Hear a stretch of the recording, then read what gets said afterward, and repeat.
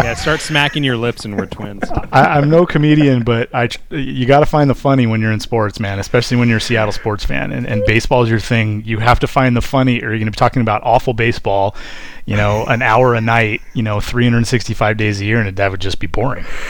And we're doing one of those days a year tonight. Yeah. We're covering some of that. It's a prorated day like that, or a preemptive. I don't know what the right word is there. Jason's a writer. He can probably pick better than me. But welcome to Bumfuzzle. My name is BRC, and with me is a man who was not on the Mitchell Report because he has no juice, is Aaron Kirby. I got plenty of juice. I went and got a Diet Rockstar. All right. My sack. I expect more because our phone conversations were miserable today. And Aaron, I just want to tell you, we are abandoning ship tonight. We are not doing homework. We're not doing homework. We're not doing what are you doing. There's no ads. We want to spend as much time as we can to talk to our guest, Jason Churchill, prospect insider and editor at Hero Sports. Did I get that right? You forgot all the stuff that tells people how actually awesome I am. That was just what I do, but what about what I do that's so very good that Aaron and you were like, hey, we got to have this guy on. What happened to all that? Yeah, I sent Chris, you a list. Do your homework, Chris. He had a writer. All right. Let me go pull up the Google Drive in complete panic right now. Awesome. Well, no, Jason, that is correct. Thank you. Beautiful. Jason, we're so happy to have you. I mean, it's just the opportunity. I see you interact with people on Twitter all the time where you can find them at Prospect Insider. And I'm just happy to be able to pick your brain for as long as you let us. So thank you so much for taking the time out of your evening to do that. Sure. Can I ask a question here at the start of this? Aaron, a little bit ago, did you say Diet Rockstar? Yeah, the sugar-free kind. Okay. By the way, is this explicit? Because what the fuck? Yeah. It's like that's like a drink for a newcomer in Narcotics Anonymous. What do you? There's 75 grams of sugar in the black can. I got to go with the diet one, the white can. Are you still keto or what? Like, why? Like, otherwise I don't understand. Yeah, I try to stay low carb, you know what I mean? Okay. Try to stay low carb. I do understand that because I do the same thing. Yeah, Chris is the keto boy right now. Chris has lost like 35 pounds in like 2 days. It seems. Yeah. Well, so you cut off your left leg. That's the route I went too. Absolutely. Yeah. Well, I mean, there's not a lot of carbs and methamphetamines either, so that's helpful also. And it curbs your appetite. It's great. It does. It's a whole thing. So I definitely wanted to get into fun stuff, but I actually got into a really heated debate today, and I definitely respect both of your opinions on this subject. So I wanted to get this out of the way, and then we can get to the fun stuff. I hope that's okay. I know I'm kind of blindsiding you guys right now, so I'm sorry, but what is your policy on leftovers in your house? Like, as in, does somebody have like ownership of them, or? So today, let me give you some context. Today, I actually ran into a number of people that say yes, they'll take the leftovers home, but they're too grossed out by them, and they always end up throwing them away. Oh. So like home from a friend's house, home from dad, grilling steaks, or just restaurants? Okay. Yeah, friend's house, you name it. Just if you have a general policy there, a rule of thumb, are you following anything? Or are you like me, where you're pretty much a trash compactor and you're like, this isn't a weird color, so I'm going to eat it? I'm not big on leftovers, and I think it's because I'm so I don't even know what the word is, finicky. Like, I'm the guy who, if you sit down and have, steak and fries with me or something, I'm going to eat all of the fries first before even looking at my steak, and then I'm going to eat all my steak before I move on to if there's some sort of vegetable or even something to drink. So I'm a very weird eater when it comes to just sitting down and having a normal meal. Right. Leftovers for me, I don't really do leftovers, but it's because now I'm tired of steak and fries. Now, the next day, I'm definitely not going to want steak and fries or leftover burger or leftover salad or whatever the leftovers might be, pasta. I'm not going to want that an hour later or 24 hours later, so there's no point in them. Fair. Aaron, do you have a rebuttal, or are you in agreement with Jason? I will say leftover fries are among the worst thing. Leftover potatoes can be rough. I hear you on that. You can't at all take them. If I have something that carries well, I'll always take it from the restaurant. I live in downtown Chicago, so I deal with a lot of people looking for food. So most of the time, I just take it and hand it off. That's generally what I do. It's actually a good idea. Yeah, because usually This with got me, I all eat so altruistic and shit, like well, no, out of the 'cause I give gate. away. Don't get me wrong. I'm very greedy, and if Yeah, there's okay, some you good better be. leftovers, I'm not tossing them out to the side. But if Yes. there's like half an enchilada left, like I'm not gonna. This isn't worth my time later. I'll give it away. You know what I mean? Yeah. I'll even eat it later that night. Yeah. That's I mean, if that's you have, how like, sad dinner I at am. 6, Yeah. I'm like, you know what? I'm staying up late watching something. This ninth inning's going on. I'm gonna heat up this fried rice and go. You know, So- there's one exception for me though. Dessert, like you go out somewhere and somebody has like really good cheesecake or something. I'm probably only going to eat a little bit of that at the restaurant, and then while I'm up working at 1 a.m., I'm going to be like, "Hey, I got cheesecake downstairs." Exactly. Are you one of those people that holds back? Because like if I'm around people, No. I'll like. Well, here's the thing. I'll nibble on the cheesecake and be like, "Oh, I'm going to take this home," and then I'll eat it in 2 bites when I get home. Beautiful. That's my style. I eat two bites, half of the cheesecake at the restaurant, 2 bites, half of the cheesecake after I get home sometime. Yes, I do that too. Yes. I pretend like But I'm there's no keeping- holding back at the restaurant. Like, I just eat how I eat, and if you don't like it, you can just not come to that restaurant. Yeah. How As many you can say, I restaurants don't have really you care been- what other people think. If you don't know this about me, if you've been following me on Twitter, or Aaron, you and I have met a few times. If you don't know that about me, you're going to learn very, very quickly. I really could give a crap, to be honest with you. I'm nice to people until they're not nice to me. But in general, if you don't like me, all right. Or if you don't like something I'm doing, well, this is a free country. Move away from me. So how Fair. many times has somebody come up to you at the Cheesecake Factory while you're viciously eating something, and the waitress is like, "Sir, sir, we're gonna have to ask you to leave, sir." Can you please use the utensils? God damn it! No, but now that's a goal of mine, and I work right by a Cheesecake Factory, so I may even try that tomorrow. Boom! There we go. Amazing. No, this is helpful. Thank you. You made me feel better because I was so shocked how many people just threw shit away. I was kind of disgusted. I'm not gonna lie. Yeah, I try So- not to waste. Try not to Yeah, waste. it's not even that. It's just good food already cooked, and it's like put in a microwave. Boom. You know. Boom, baby. All right, so let's get into the fun stuff then. Jason, we have what I would call a peppering of prop bet questions for you. Some over under, some yes or no, some pick your pony in the race. You know, just the whole gambit. So why don't we just start it off, Aaron? Why don't you start off with some of these over unders here, and then we can just keep the conversation flowing. Does that work? Yeah, that sounds good. We can do the other props later. So we'll do over-unders for you. And this is just gut instinct, a lot of them. We can go into it if you want. You can just totally pass by. I think I already know the answer to this first one based upon your current tweets this week. But over-under 20 dingers for Daniel Vogelbach in the major league level this year. I'm going to go big time under, but mainly because opportunity is probably not going to be there. Ryan Healy is the Seattle first baseman, and while Vogelbach did make the opening day roster, happy for him there. I don't believe he's going to get the 500 plus plate appearances that it's going to take to get him the 20 home runs. But I don't know how far under I'd go there. You know, he still might get to 12 or 14. Just, you know, if he rakes, they're going to find a way to get him in the lineup. That's true. Question about Ryan Healy, in addition to that. I was reading some Oakland A's stuff, and they were talking about the improvement at the first base position for them since Ryan Healy left in defense. Is he a bad defender at first? He's fringy. Yeah, he's fringy. He's moved around a little bit position-wise, and he's still trying to get some of the little intricacies and nuances of first base down. But I'd say he's probably a step up from Danny Valencia, who also played a little first base in Oakland and was the Maine Mariners first baseman last year until they acquired Yonder Alonso. But not enough to really hurt, you know, the club. So if you're a Mariners fan out there, you know, don't worry about Ryan Healy's defense. But I was just tweeting a little bit ago before you guys push record here that I'm really interested to see what Ryan Healy's, you know, next step is, because we're talking about a 25, 26-year-old guy who, you know, hit 25 home runs at the big league level, but is still developing as a hitter. So I'm very curious to see what that next step is. Does he turn into a 30, 35 homer guy, or does he just hit for more average and get on base more? I'd take the latter in a heartbeat, but that's always interesting about a young guy, and Jerry Dipoto in Seattle is trying to pick up a lot of those types of players that are headed in the right direction, and Ryan Healy is one of them, and that's one of the reasons why Vogelbach probably isn't going to get that opportunity. Okay. Over under 2.5 Oakland A's first baseman we acquire before the end of the season. Way over. Way over. Way over. Way We're over. gonna get 3 more. Oh wait, by the end of the season? I thought you said Yeah. before the start of the season. By the end of the season, 10 or 12. So way, way, way over. Yeah, they're probably going to acquire 2 of them while we're recording this. I swear. So it's been Valencia, it's been Alonso, and it's been Healy. Was there anybody else before that?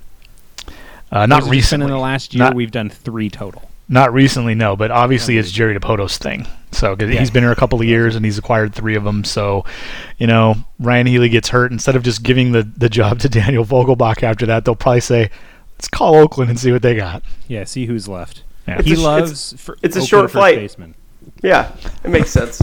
Beautiful. As much as he loves trading Mark Trumbo, he loves Oakland first baseman. This is true. This is true, I think he's done absolutely. it twice. All right, over under 20 dingers for Gene Segura. Under, he's just not really that kind of a hitter. If you put him in a ballpark like Colorado or Arizona, at least Arizona before they went with the Humidor, which they're starting this year, you could get 20 homers out of him. But he's like a 10 to 12 guy. You don't really want him to hit the ball in the air. And when he does hit a home run, you see that they're of the line drive variety. So under, the hard under on Gene Segura, 20 home runs. What about 30 doubles? Yeah, that's doable. All going to be about, does he play 145 games? Yeah. Or does he get hurt twice like he did last year? That's the big thing. And you know what? That's the big thing for the Mariners this year. They need Mitch Haniger to give them 140-plus games. They need Gene Segura to give them 140-plus games. They need to avoid the significant injury to guys that they're counting on that they don't have replacements for. And, Gene Segura is certainly one of them. Mm-hmm. Alrighty, so this is the final dinger one for you. 35 dingers for Nelson Cruz. I'm going to go under, but again, not a performance thing. I think he's, he's kind of feeling it now. He's got a little bit of a leg thing right now.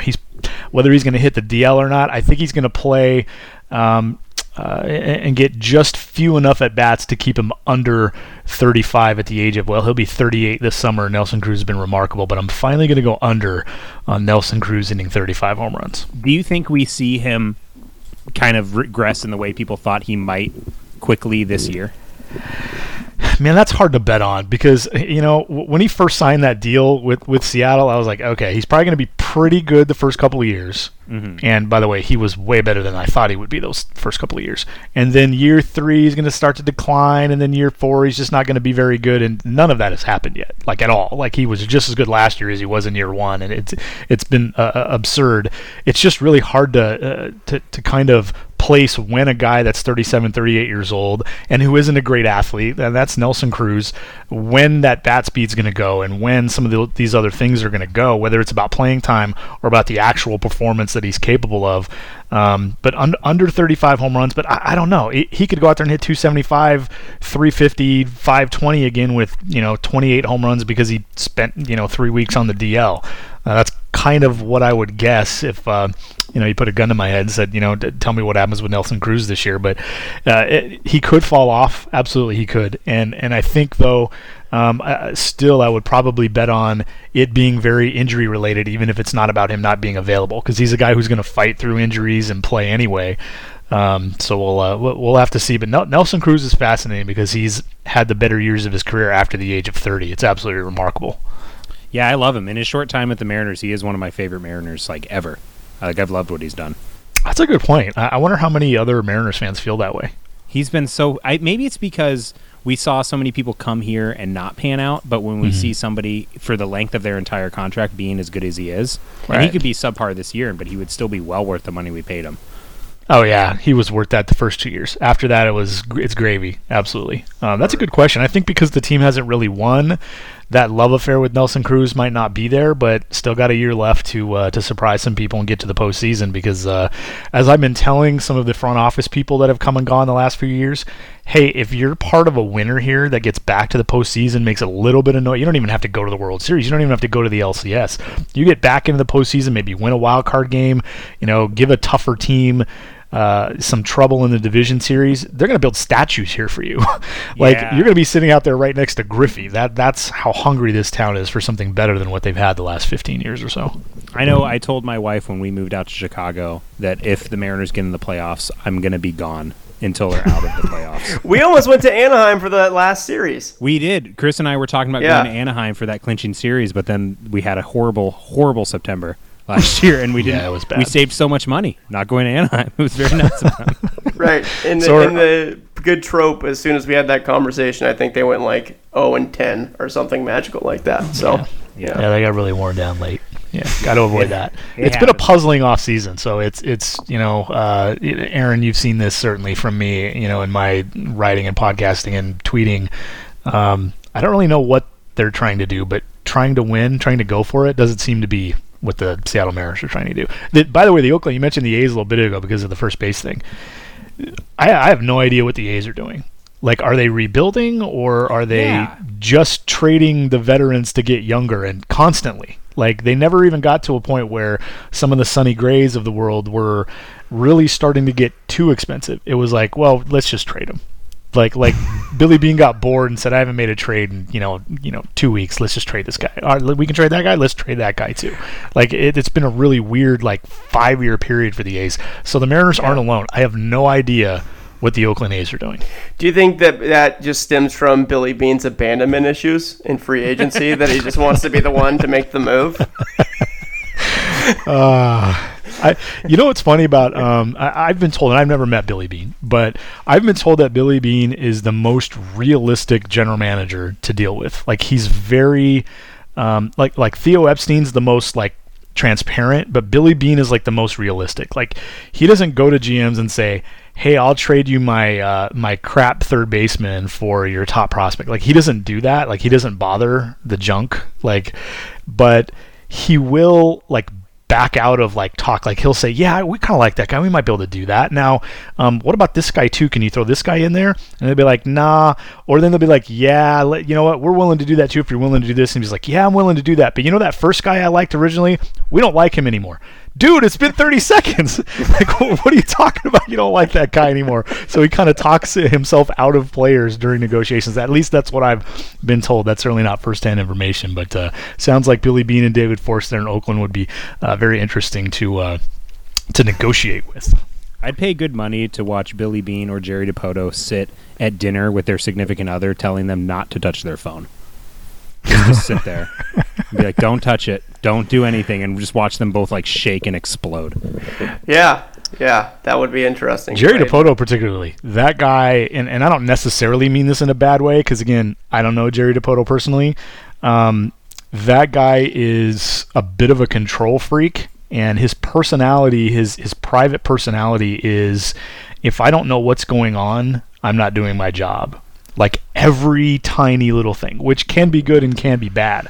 I've always wondered if this has hindered his ability to actually, put together, deals or, construct negotiations or whatever it is. But I've heard that a lot about Dipoto, that his personality just does not allow him to let go of things. He's got to know every little tiny thing that's going on all day long. By the way, this is a really fun little quip about the Mariners' new chairman and majority owner, John Stanton. He's the same way as as a fan. He I've been told, John Stanton's actually an investor in the company that I work for. And he's an investor because he knows really well the guy that founded my company, Greg Bennett.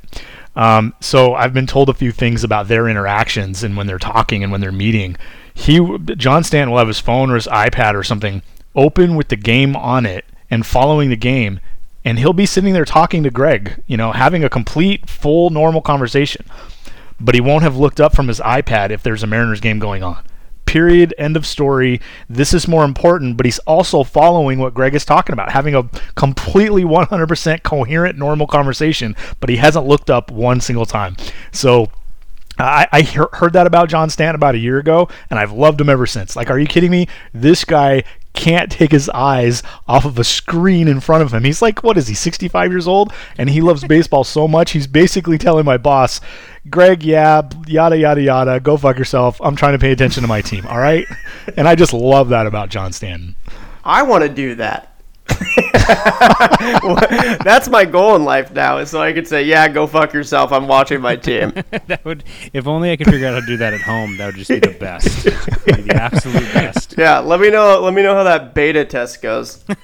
I'll fill in for you next week, Aaron, because you won't be able to talk. No, I will not get a night off.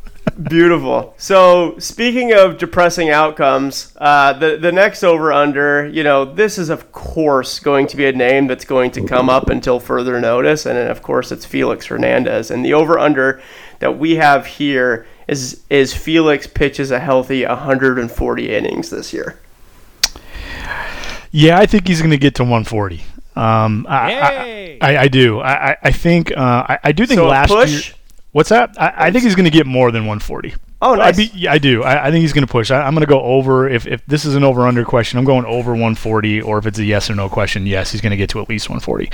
I think some of that will be because they're going to baby him a little bit, and not like baby his ego, but just like say, hey, you know what? He's gone 5 1/3. Let's not ask him to throw more than the 97 pitches he's already thrown. Let's just get him out. Because I think what the Mariners are trying to do here is kind of out middle relief some of these other teams, hoping their offense gets to the starting pitcher about the same time or before the opposing team gets to Felix Hernandez or to Mike Leake or to Marco Gonzalez or to James Paxton, and just be better at middle relief. Now, I think they're actually wrong. I don't think they have a middle relief advantage over almost anybody in the American League, but I think that's going to be their approach. And I think that's probably going to keep Felix fresher and not ask him to do too much. So I think he's probably going to he's probably going to stay healthier just from that alone.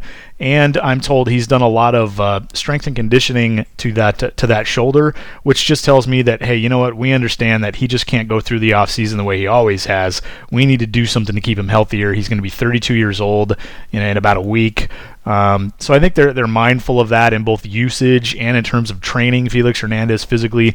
So I think he's going to get, if I were to guess, 150 to 170 innings. I said a little bit ago on Twitter, my eat my hat pick of the year is Felix Hernandez pitching 190 innings with a 3.5 fielding independent pitching. That would be, I don't think he can do that. That would be eat my hat, but I don't think it's entirely 100% out of the question either.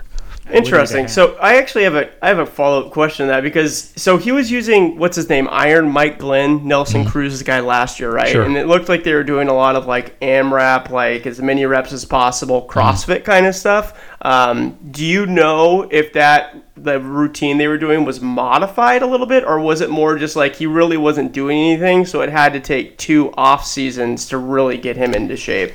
The issue here is what Mike does with athletes is train athletes. What Felix Hernandez needs is to train like a pitcher. They're two completely. If you're a catcher, a third baseman, a center fielder, or even if you're a reliever versus a starter, there's a difference in the way you train. If you're a reliever, just go to Driveline down the road from me here in the Seattle area, and he'll add velocity to what you have, because that's what a reliever does. It's max effort, throw as hard as you can, as much as you can. If that's an inning, great. If that's 2 batters, great. If it's 6 batters, great. Get a bunch of people out, strike them out, throw 97, done and done. If you're a starting pitcher, there's a completely different approach that's necessary here. You're not going to be able to go max effort for 120 pitches. That's just not possible, especially for a guy like Felix Hernandez, who's 32, and there's obvious wear and tear on his shoulder. But there is a way, and there's probably more than one way. I'm not suggesting there's only one way. But if you don't train like a pitcher, you don't train like a starting pitcher, you could show up in the best shape of your entire life. But what did you do to actually become a better pitcher physically?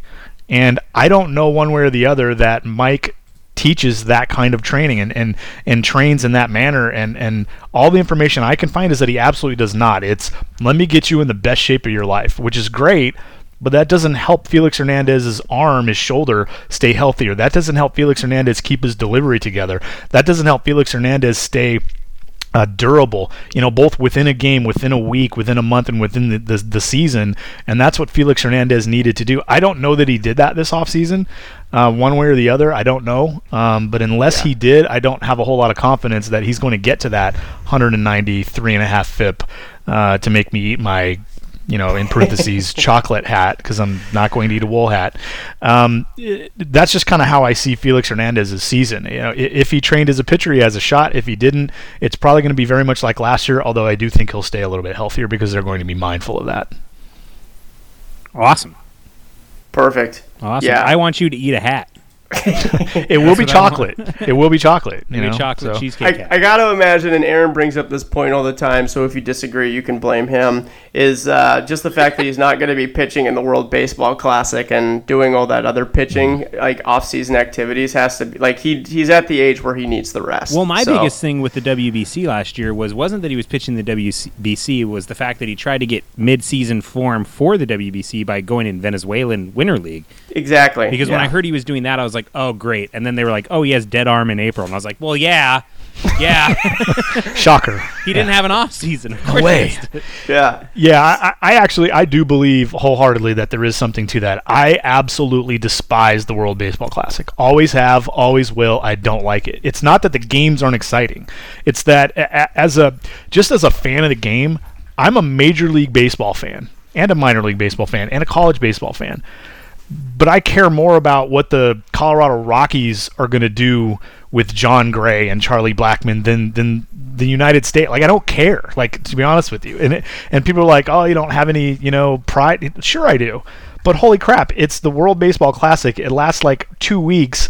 How much pride can you take out of that? It's just not more important than the Seattle Mariners season or the Colorado Rockies season or the Chicago Cubs. It's just not, and it never, ever will be to most people, including me. I despise the WBC. Get rid of it or change when you actually do it. Do it during the summer. Take some more time off. Do it after the season. Whatever it is. Do it like the damn Pro Bowl in the NFL, where only the players that are in the World Series can't participate. Because, think about this last year. What was it? It was the Astros and the Dodgers, okay? Two of the best teams in baseball, of course, with a lot of the best players. But a lot of the best players aren't going to play in these World Baseball Classics anyway, whether it's March or September or January. It doesn't matter. So why not do it in October, as most teams are eliminated, when the weather's still good enough, when you're playing the Major League playoffs around October, so it must be good enough, when players are actually in shape. Like, you could actually, like, for example, the teams that don't make the playoffs, which is most teams, more than half the league, give those players a couple of weeks off and start the Baseball Classic about October 15. Then you'd have rested relievers, rested starters. You'd have enough guys that would be interested still. They're already in game shape, so you're not worried about rushing Felix Hernandez or Edwin Diaz or Jonathan Gray to be in game shape, because that's dangerous. Aaron's right. That's really dangerous to do that, and it does make guys go, well, I need to stay in shape. Instead of letting my arm get out of shape, I have to stay in shape, so I'm going to have to pitch in, December, January, February, which is just ridiculous. Yeah. So I can't stand the WBC. In fact, guys, do you want to start some kind of like a petition to get rid of the WBC? I think we could do it. See, here's the thing about WBC is I want to love it. Like, I love the idea of it. I like the round robin format a lot. I hate the execution of it. Yeah. So can we just push it to October then? Can we do that? Yeah, let's do that. Look how quickly we just found a compromise in 2018. Yeah, this took nothing. Oh wait, that was a compromise? Nah, forget it. I'm out. We're done.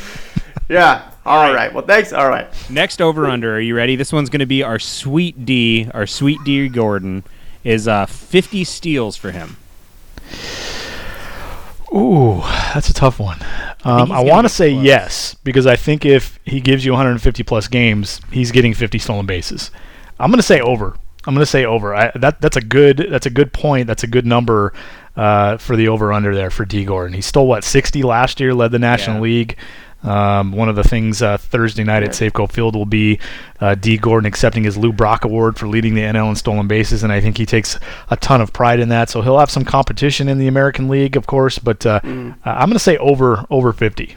All right. Yeah, it looks like he averaged basically the past 3 years over 50. So since his Dodgers days. So I agree with you there. All right. And I think Scott Service, by the way, wants to steal. I'm not a big fan of the stolen base. If you're going to steal bases 9 times out of 10, great, but nobody does that. So I think you're just giving up outs and opportunities, and if D. Gordon's going to bat second, and that's where he's starting the season in the 2-hole, you could essentially take at-bats away from either the guy that's at the plate, Robinson Cano, or the guy after him, Nelson Cruz, or the guy after him, Kyle Seager or Mitch Haniger.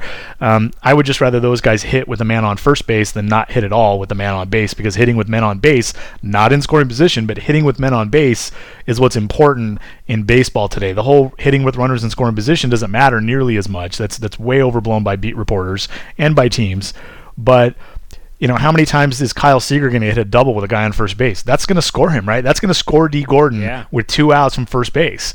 That might score. He might hit a single and score D. Gordon with 2 outs.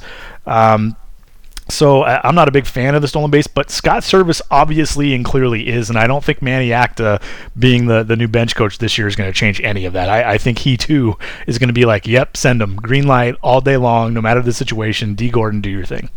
So you think that goes beyond the spring break manager cliche of we're going to work on base running?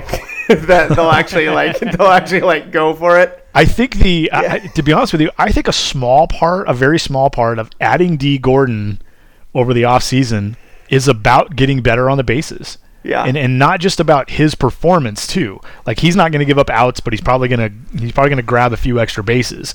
Even better than Jarrod Dyson last year. But I think he's also very good at teaching that thing too. So he and Gene Segura can, teach Guillermo Heredia how to run the bases better. Not necessarily steal bases, but run the bases better. They're not. Sure. Ichiro could use the help too, but he's never going to listen. So fair. All right, 2 more D. Gordon ones. One, over 180 hits, over under on 180 hits for him. And then Zips has him at 2.1 WAR, which kind of surprised me because I believe Jarrod Dyson was at 2.5 last year. Mm-hmm. Do you think he eclipses that? I think he will eclipse 180 hits. If I'm going over 50 stolen bases, I'm guessing he's going to stay in the lineup for the most part. So I'm going to say over 180 hits.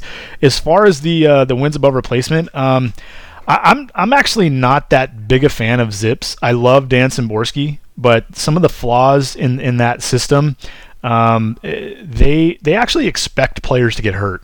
I mean, if you see the full projections of some of these players, it will actually have like an abbreviated number of games. Like, you expect a guy like Robinson Cano to play 155 to 160 games, but Zips often will be really aggressive in games played, or when they see any sign of decline from the previous year and the guy's like over 33 years old, it's like, yep, cliff. Here comes the cliff. So Steamer does the same types of things anyway. Steamer Projections does the same types of things, and it is more aggressive on the injury than Zips is, but that's just really, for me, that's just not realistic. I know guys are going to get hurt, but I'm going to say over the 2.1 for D. Gordon there. I think he can come fairly close to the batting average on base percentage that he put up last year, which I believe was 308, 341, which got him over 3 in wins above replacement. So I'm thinking 2.5, 2.8, somewhere in that range for D. Gordon. And I actually think there's a chance that his defense might be more valuable in center field than it was at second base, even though on the defensive, the paradigm, second base is ahead of center field. He's already that good in center field. Wow. Yeah. That's my favorite part of spring training, is hearing how good he is in center field already. Yeah. Like, absolutely love it. Especially since it is in Arizona, because that ball just flies, right? If like a mouse sneezes, that thing just goes miles. So. And some of the stories from middle infielders that move out to center field, I was telling some people this a couple of weeks ago. If you remember a couple of years ago, the Mariners tried to do that with Ketel Marte in the minors. We don't really have room for you right to second, at shortstop or second base. Let's try you in center field. So I thought, all right, I'm going to go down and watch this. So I went down to Tacoma, and I thought, oh my goodness, Pat Listach, his manager down at Tacoma, did the same exact transition as a major leaguer. He was a shortstop, second baseman, was like one of the best rookies. His rookie year, I believe that was 92. And then a few years later, they move him to the outfield. So I went and asked Pat Listach, okay, you guys are moving Ketel Marte to center field. You did that. Like, what's that like? Like, and some of the stories that he told me about, the challenges of that, were, some of them were actually pretty funny. One of them was the ball hit right at you is the hardest one to judge. But so what he tried to do is actually purposely take a bad route because he needed an angle on the ball. So if he knew he was going to get to it, he would take what technically would be a bad route, so he could get a better look at the ball and get around to throwing it to the right bag. But they flew Robin Yount out, who made the same transition 15 years earlier, to center field from shortstop, and actually won an MVP playing both positions for the Brewers. They flew Robin Yount out to help him out and make the transition, and he was able to do it. But one really cool story that actually involves the Mariners, if you remember Rich Amaral, with the Mariners back in the 90s. Was a part-time player, was really important to that 1995 team. When Griffey got hurt against the Orioles, Amaral and Alex Diaz filled in for Griffey. They platooned out there. But in one of Pat Listach's first games playing center field, Rich Amaral hit a line drive right at him, and he didn't take the purposeful bad route, and he dove for it, and it bounced over his head and went all the way to the wall. So Listach tracks it down and picks it up, and is surprised when he turns around because the ball bounced right back to him. He was able to throw a laser to third base and throw out Rich Amaral. And after the game, Listach went to Amaral and said, "Man, bruh, thanks for making that base running mistake. 'Cause I was going to go back to my manager who keeps telling me over and over again, do not make the mistake on the ball hit directly at you," and Amaral kind of saved his ass. So D. Gordon's just made, to kind of circle back, he's made a ridiculous transition. I mean, I still expect like the occasional sort of hiccup, but he's so fast that he's going to make up for a lot of the actual technical mistakes that he makes on his way to getting to a point where it's just easy for him. And I believe in that 2.8, that 2.5 to 2.8 wins above replacement range for him, and he could be just as good as he was last year. And I just looked it up as we were talking. He was a 3.3 wins above replacement by Fangraphs, and I think that's attainable this year. I don't see any reason why he can't produce at that level again. I'd take the hell out of that. Yeah. Right? Yeah. It's going to be as seamless as Dustin Ackley in left field. That's how that went, right? Oh, wait. Okay. He was okay. Yeah. He just couldn't throw. He was okay. He just couldn't hit, couldn't throw. Two of the things that you need to play baseball in major leagues. Yeah. Do you notice that Dustin Ackley's basically out of baseball already? I'm looking at that right now because I just was like, is he? Yeah, he didn't play last year. Not in the big leagues. He was around Angels. He was in the Angels organization. I'm not sure where he is this spring. Quick anecdote there. One of the reasons is Dustin Ackley is as pig-headed and know-it-all as any player I've ever heard. He, like Edgar Martinez, literally went to him and said, "Hey, what if you tried this?" And he kind of just went, "Nah, I'm good." What? Wow. That explains a lot. Yeah, that was one of the reasons why they traded him when they did. They were like, you know what? We're not going to do this anymore, dude. Like, you might as well just cut the rope. He and Michael Saunders kind of had attitude issues, right? Saunders only had issues with the manager, Lloyd McClendon, at the time. Yeah, that was Saunders' biggest thing. Like, he would take instruction until there's no tomorrow. But what was happening with Saunders was Lloyd McClendon was telling him one thing, and the hitting coach was telling him another. Oh yeah. So somebody you're going to have to ignore. You can't do You can't do both. So, right. And when you're going through hitting coaches like crazy, that's going to cause problems. Michael Saunders got the shaft in Seattle, and it's Lloyd McClendon's fault ultimately. So it's too bad. I loved him at the plate. He was very patient. Yep. If he could have stayed healthy, he was basically a left-handed Mitch Haniger. Yeah. Speaking of, beautiful segue. Hey, how about that? That our right fielder, Mitch Haniger, over/under slugging percentage of 450. Over. I feel pretty comfortable over. Yeah. I think that's the low end. Aaron's doing push-ups right now. He's freaking out. I'm pretty bullish on what Mitch Haniger did last year being very real. They just need to keep him in the lineup longer. Yeah, me too, and I don't base that on anything, really. I just believe it. Yeah. I love it. There was periods where his isolated power numbers were insane. I think he was like even, I don't want to say leading the league, but he was definitely high up there. So that guy could really make some hard contact. Yeah, he could. Very good at that. Pretty good right fielder. But when it was basically his first full season in the big leagues, and he hit 280 with a 350 on base. There's no reason that's not real. Could he build on that too? Yeah, he could. Pretty good pitch selection. Pretty good eye at the plate. Strike zone judgment. Edgar's in his ear all the time, and he's very open to that about using not necessarily the opposite field, but the middle of the field as much as possible. And we saw that a lot last year. He can hit the ball to right, center, and center field for extra bases. I'm a big Mitch Haniger fan. I'm smiling ear to ear. So something I didn't really hear anybody really talk about, which is crazy to me. No one's really talked about pitcher health as much as I thought they would in the offseason. So, as you know, last year I believe there was 17 starting pitchers that were used. We went a little bit more conservative on our over-under, and we wanted to ask, over under 10 starting pitchers on the year. Whew. Boy, if you were laying these lines for Vegas, boy, they'd probably work. That's a good number. Yeah.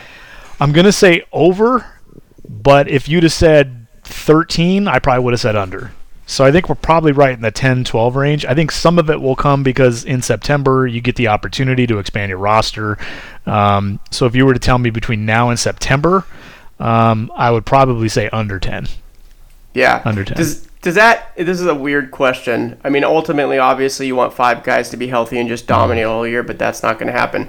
Does the opportunity to see some pitchers at the AAA level excite you with what's there as far as people coming up and seeing what they're capable of? Yeah, they don't have a lot of like big-time prospects, at least in the upper minors. Well, they don't have a lot of big-time prospects, period. But in terms of pitchers, their best pitching prospect is Sam Carlson, who just has a handful of innings under his belt after being the second-round pick last June.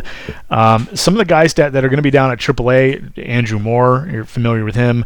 Rob Whalen is probably the guy I'm most excited about because he's healthy and he had some mental health, some anxiety and depression that he dealt with last year after last July, and they just shut him down. And he seems to be back and threw the ball pretty well this spring, with the exception of his last outing. So I'm excited enough about guys like that, that I think they're in pretty good shape, better shape than they were a year ago if they run into mass injuries. The one big problem comes if James Paxton is the guy that gets hurt, because that's happened pretty much every year of his career. They don't have anybody that can replace James Paxton. I mean, he's when he was healthy, he was as good as any left-hander not named Clayton Kershaw or Chris Sale last year. That's how good James Paxton was. He should be pitching Thursday night instead of Felix Hernandez, but that's how good he was. So if he goes down, that's a big loss, because we're talking about a guy who, if he stays healthy, is a 5-win pitcher. Oh, yeah. So I think their best bet below their, what's going to be their original starting 5 once Erasmo Ramirez gets healthy is probably Rob Whalen, and he's probably at best first year expectation-wise. It's difficult to see beyond a win and a half. So losing Paxton for more than a week or so could be the difference between them, making the playoffs or not, or winning more games than they lose, that sort of thing. So Paxton's the one guy that they just they can't replace. I do like Max Posey quite a bit. I'm not sure where I put him. I see a lot of upside there, but I don't know if the Mariners are doing what's necessary to kind of pull it all out of him. Big, tall, skinny, 6'8", curveball, 90 to 93 as a starter. There's got to be more velocity there. There's got to be a way to get him to pitch with more plane with his fastball and develop that changeup as a result. And there's got to be a way for them to get more bite on that curveball, because he needs a strikeout pitch, because that's the upside potential of a guy that throws from that angle and has that kind of physical skill. They just need to turn that into pitchability, and they just haven't yet, and they've had him for more than a year now. So if we don't see that at some point in 2018, I'm going to start believing that maybe the Mariners player development staff just isn't good at that sort of thing. That's a very good point. You're very good at transitions, because the next over-under is 1.5 DL trips for James Paxton. Under. Yeah, you think he's... Under. Because he had that nail thing, right? Or is it a blister? He's had both, actually. He's had a little bit of a blister, but the nail thing was the big thing, and they think they figured that out. Now, the reason why I say under, and if you just said over under 1, I'd say over, just because I'm so kind of in between there. But the reason why I said under is because there's no player on this entire roster, in this entire organization, from top to bottom, that's done more to get better, to reinvent himself, to remake himself physically, open-minded. Nobody's put more effort, more time, more work, and more energy into doing all of that than James Paxton. And to me, that's the second reason why he'd be starting on opening day. 1, he's better than Felix. And 2, because he's earned it. Like, he's flat out earned it. Felix's time is over. James Paxton has earned it, and he's so open-minded, and he's so willing to listen, and so willing to try somebody else's idea, that it's starting to work for him. Like he's getting the right information from Mel Stottlemyre and Lance Painter down at Tacoma, and putting that to work. And I think there's a skill there, an actual talent there that doesn't get talked about in baseball enough. It kind of reminds me of my athleticism argument a few years ago. Dustin Ackley is one of the most athletic players I've ever seen. Mm-hmm. Not because he was super fast or could jump or had all the quick twitch actions to him, but because he could train his muscles to do something different very, very, very quickly. James Paxton can do the same thing. But on top of that, James Paxton's able to take video work and work in the bullpen and put it to work in games on the mound when it counts. And there's a talent and a skill there that not all players have, and that young players need to start paying attention to, or they're going to get left in the dust by the other young players that do pay attention to that. So James Paxton can do that. I'm a huge James Paxton the person fan, huge James Paxton the pitcher fan, and I think he could stay healthy for 28 or 30 starts. So he'll probably hit the DL that one time, whether it's for the fingernail or something else. You know, he's a big guy with long levers. That's a very real thing and not going away. But he's a different guy physically than he was a couple of years ago, and I think that's going to help him, stay off the disabled list a little bit moving forward. I remember not being super excited for James Paxton when we had the big three. Remember when everybody was comparing Danny he Holtz was the one. Yeah, he was the one that people were the least excited about. Yeah, I feel. They were comparing him to Glavine, and they were comparing him to Leiter and John Schmaltz. And Leiter's a good one, actually. Paxton throws harder than Al Leiter ever did, but that's a good one because of their deliveries are somewhat similar. Obviously, both left-handed. Glavine was always like a command and feel kind of guy. Like 89 to 92, I'm going to throw cutters and changeups and little sliders and, throw inside to right-handers a lot, that sort of thing. Get the corners. Basically, the left-handed version of Greg Maddux. Paxton's always been a hard thrower. He's always been the 95-mile-an-hour guy. But that was fair. I think when Holtzen and Walker and Paxton were, kind of prematurely named the big three, Paxton was the guy with the most upside, but also the most risk, always, because of the physicality of it, because he was the guy where you were like, yeah, we're going to have to fix that delivery, and we may have to maintain that delivery. It may be a constant thing, which is very, very difficult for players themselves to do, and it's something, again, that James Paxton has been able to do the last year and a half, which is very, very impressive. With Walker, the upside was there, but it was mostly in the athleticism, not the pitchability. Paxton always had the pitchability to go with it. So that's why he was the guy that most guys were, most analysts and even fans and media were the least excited about. I can tell you this, though. Jack Zarenzik all along liked Paxton the most. And I remember asking him down at Tacoma at Cheney Stadium, and I kind of made a joke. It's like, hey, tell me what your thoughts on Paxton are. Yeah, we like him. And I was like, you like him or do you love him? And Jack goes, well, I love my wife. I like James Paxton. So he kind of, he loosened it up there. Jack's a great dude, by the way. So then I was like, well, what kind of upside's there? And he goes, there's no limit to what can be there. And then in other conversations, he never really said that about Taijuan Walker. There was always more concern for Jack, I think, about Taijuan Walker than there was James Paxton. And I get it. They're both good pitchers. Paxton's moved forward a little bit more than Taijuan Walker has.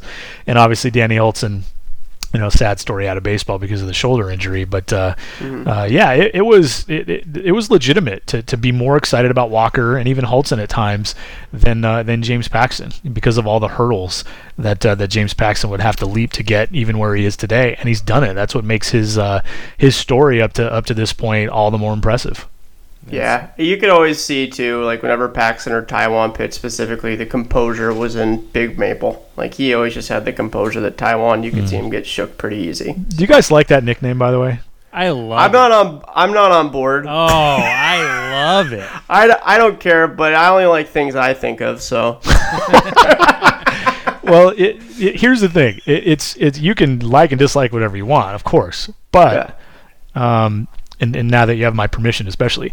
But, the idea is if you don't like something, you should probably try to come up with something better, right? Like, if you can, think of something better.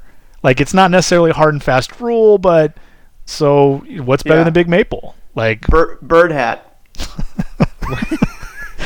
Oh, you haven't seen the ads. You're not a fan. Oh, I haven't seen the ads yet. I haven't either. Yeah. Okay. I'm just going to call him Bird Hat, and then you guys can watch those, and maybe it'll make sense. I'll watch it tomorrow. Can we shorten that? Just call him Bird? Big I like Bird. Big Bird. I like that works, Bird. right? I like big in a nickname. I don't. I like one-term nicknames. Yes. Let's just call him Maple, then. I do like that better than Big Maple, I'll be honest with you. But he's so What about just syrup? Syrup is good. I actually like syrup immediately. Okay, wait a second. I got to ask a question. Do you think that it's Big Maple because of the syrup? No, but I like maple syrup. Come on. Yeah, syrup. We just go with syrup. Syrup with the big K. I like it. Oh, boy. Yeah. All right. Moving on to our sweet breakout catcher from last year. How much money are you putting on all these prop bets, by the way? I'm actually putting 1,000 on each right now. We're flying to Vegas. I've taken out a this second pop. mortgage. And my cut is... Whoa, guy. Easy there. Kind of overstepping some boundaries. I thought this was charity what you were doing. All right. All right, back to the money making. 4 WAR for Zunino. Do you think he can hit it? I think he got like 3.6 last year, and he only played like 120 games. Yeah, I'm going to say under. With catchers, 120 games about as much as you should play. And I do think there's going to be one more period of significant adjustment made by the league and then ultimately by Zunino again before we can settle in on exactly what Mike Zunino is. I don't see a significant step back, however. He's made enough adjustments to believe in, that 2.5 to 3 win range. And if he goes beyond that, I won't be completely shocked. But getting all the way to 4, that might be tough. So I'm going to go under on a 4 WAR for Mike Zunino. Okay. All right. And then over-under K rate 30%. For Zunino? Yeah. Oh, what was it last year exactly? I think it was 29. I can look it up real quick. I have Fangraphs up. Give me 1 second to try to find it. He was sitting at... That can't be right. What should we be working on while you're looking that up? He was sitting... 36. Yeah, he was at 36. I was right. 36. So over under 30, that's a pretty significant improvement. Although that does include his, pre-sent to the minors, fix things time period. Pretty rough. I'm still going to say over. I don't think there's a lot of upside in terms of the batting average here. I think what you saw last year was probably the high side of that. Yeah. For Zunino. But do you care about plate discipline numbers at all? Like, do those matter to you? Here's how I look at that. Versus other things like batted ball data, I look at plate discipline numbers like you can find at Fangraphs as more of the second part of the equation. I want to see it, and then I want to look at the numbers in that order. Okay. And then say, okay, I see this, or you know what, this is a little high because of X, because of this is what I saw, things like that. Because the one thing that those numbers don't do is they don't account for the handedness of the pitcher or the situation, or maybe he was actually just in a slump right there, which is going to skew all kinds of numbers, and it doesn't necessarily suggest what his ability is in certain areas. So you have to take all that into consideration. So I think you need to see it, study him, and then look at plate discipline type numbers. But Gotcha. he is going to swing at pitches out of the zone, more than your typical everyday player. Right. The key for Zunino is to limit that enough and then do huge damage when you make contact. And that's exactly what he did when he came back a year ago. I think what they tried first was, let's make you a better hitter and let the power come. And that didn't really work, because then he kind of got away from what he's good at, which is getting into a nice rhythm at the plate in terms of how comfortable he is, wagging the bat around, things of that nature, and then just unloading. But he had his stance and setup and where his hands were a problem at times. So I think they got him straightened out enough right now. Where some of those plate discipline numbers, while they might be skewed enough, I think you can believe in him enough to say that 30% is probably where he's going to live for the most part. Yeah, it's hilarious because that's like exactly where he's at. Yeah. So I do want to ask you a question out of turn before we move away from the hometown heroes, including syrup. Aaron and I, we stand before you doe-eyed, holding our hats under our chins like it's a fucking movie from the 1930s begging. Do you think Mike Zunino could be an all-star? Yes. Oh, Yes. my God. Aaron, I'm running to Chicago and we're hugging. I'm going to start my sprint right now. Like, here's the thing. Like, let's say, for example, that Zunino, I'm just going to make this up. Okay, I'm not suggesting this is the case, so don't get all alarmed. Let's say Mike Zunino peaked offensively last year. Okay? Mm-hmm. And therefore he takes a 10% step back and hits 245, 315, 470 with 20 home runs. Okay? Solid average defender. That's still a 3-win player. Solid average defender. Name 3 catchers in the American League that are better than that. Exactly. Yeah. Yeah. I mean, I'll take the fucking default vote any day. Like, Right? to me, that guy's an all-star. Yeah, I think there's a very good chance. Obviously, staying healthy is big. The only obvious guy I can think of better, Gary Sanchez in New York. Right. That's the one guy to me that's obviously better than Mike Zunino behind the plate. Salvador Perez is not better than Mike Zunino right now. He's not. So who else is there? I'm having trouble coming up with somebody. That doesn't mean somebody can't break through. I don't know who that would be. Maybe Russell Martin gets back to his old ways, or Jan Gomes stays healthy and bounces back. But he took a step back last year. Brian McCann, he was just okay last year, but he's right in that range. I don't think Jason Castro's that good. Who's the Angels catcher? Maldonado. I don't think he's that good. Evan Gattis doesn't even really catch anymore. I don't know who that could be. Maybe there's a second guy, but I doubt that there's a third guy.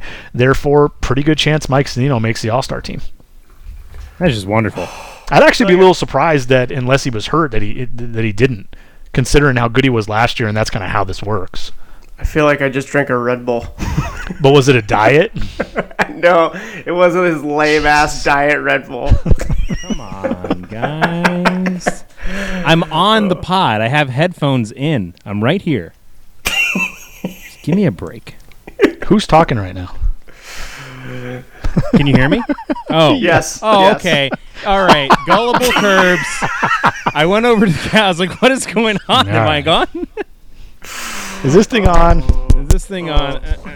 All right. So we're going to go to we're going to pepper a few more Mariner ones in, but we got some non-Mariner ones coming at you. First, I'm actually going to delete one I have because it kind of is the same one that I'm going to ask you later. But over under 20 times my wife asked me, how's Chris Bryant doing? Can I ask you a question? Do you have to bring up baseball proactively to her? Like, what is that relationship like? For anyone else but Chris Bryant, yes. Okay. I have to ask a question. What is the love affair with Chris Bryant and the missus? Is it he's a great baseball player, or is it he's got a great ass? It has everything to do with that horrible, also beautiful Express billboard right outside of Wrigley Field, where he is swinging a bat in a blazer with no shirt underneath it, and he's got that super cheeky boy smile of his. Yeah. What was the question again? Over under 20 times she asked me how he's doing. Oh, way over, right? Okay. Like, was that a question for April, or? That was a question for the first, for tomorrow when I'm watching the Mariners. Yeah. Like, wow. Can I ask you your response? Is it generally insecure, or are you do you answer pragmatically when she asks? It's generally just me going, he's fine! And then that's it. Yeah. But I think she'll also want to keep giving you shit, so I say over as well. Do you specifically, and I would totally understand this, do you kind of sort of get tired of the question? You kind of hate it? No, I'll bring it up. Like, it's actually kind of a nice little thing to have in my pocket, because if she's like in a bad mood, I'll be like, well, Chris Bryant slapped a 3-run donger today. What do you think about that, huh? I have a fix for that, by the way, if you do get tired of that question. Mm-hmm. It's called a mini reader board that you put in like your living room or whatever, that's visible from like bedroom, kitchen or whatever, and it just has Chris Bryant's stats on it today and for the season. Yeah. But what about Chris Bryant dick pics? Does it do that? Because I think that's what we're looking for. Well, if it's a reader board, it would just be what, those like circle LED lights? 8 equals D tilde. That would be amazing. I think you should do that. This needs to be a video podcast moving forward, so we can see the results of your project on that, Aaron. Let's make that happen. Beautiful. So currently, I lost her keys recently. Don't know how I did it. I've only Currently used them once. recently? Currently recently lost them. Okay, cool. That's how you know what type of tense it is. And I lost them, and I've only used them once in the last 6 months, and I could just picture her being like, God damn it, Aaron. But then it just crosses over that Chris Bryant went 2 for 3 with a double, a home run, and a walk, and 3 RBIs, and she's just like, that's good. So they're currently lost, is what you're saying? Yeah. Yes. Does she know about this yet? Oh, no, she found out last night. Okay. You still haven't found the keys. I also haven't looked for them. She's a wonderful lady. Yeah. It's been 24 hours. You lost the keys and you haven't looked for them? So how do you know they're lost? Because I have looked for them, but it's been like 20 seconds.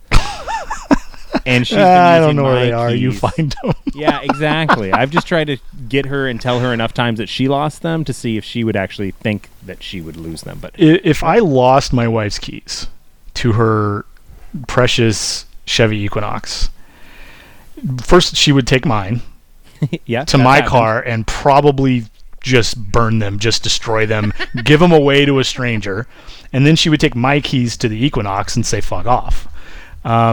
There wouldn't be any not looking for them. It would be, she would wake me up because I'm a late guy, so I'm up till 2, 3, 4 in the morning. She leaves the house at like 5:45. She would wake me up every morning. She would wait. She'd be like, "No, you're not sleeping. You're gonna help me look for these keys again until we find them." It would be relentless. Yeah. Here's the thing. She gave me she's a nurse, so she works like 3 days in a row and then has 4 days off. Right. So I lost them on the first night she had off. So I have until Friday to find them because I'm off at work, so she can have my keys. So once I muster up the energy to actually look, I have until Friday, unless she's taking Okay, the so keys hold with on.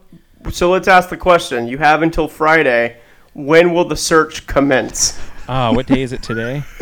It's Wednesday evening. I might do it tomorrow. I also might do it while she has my keys Friday night, and I'm just alone searching myself. Okay, I got 2 questions. One, what happens if you don't find them? I have to buy new keys.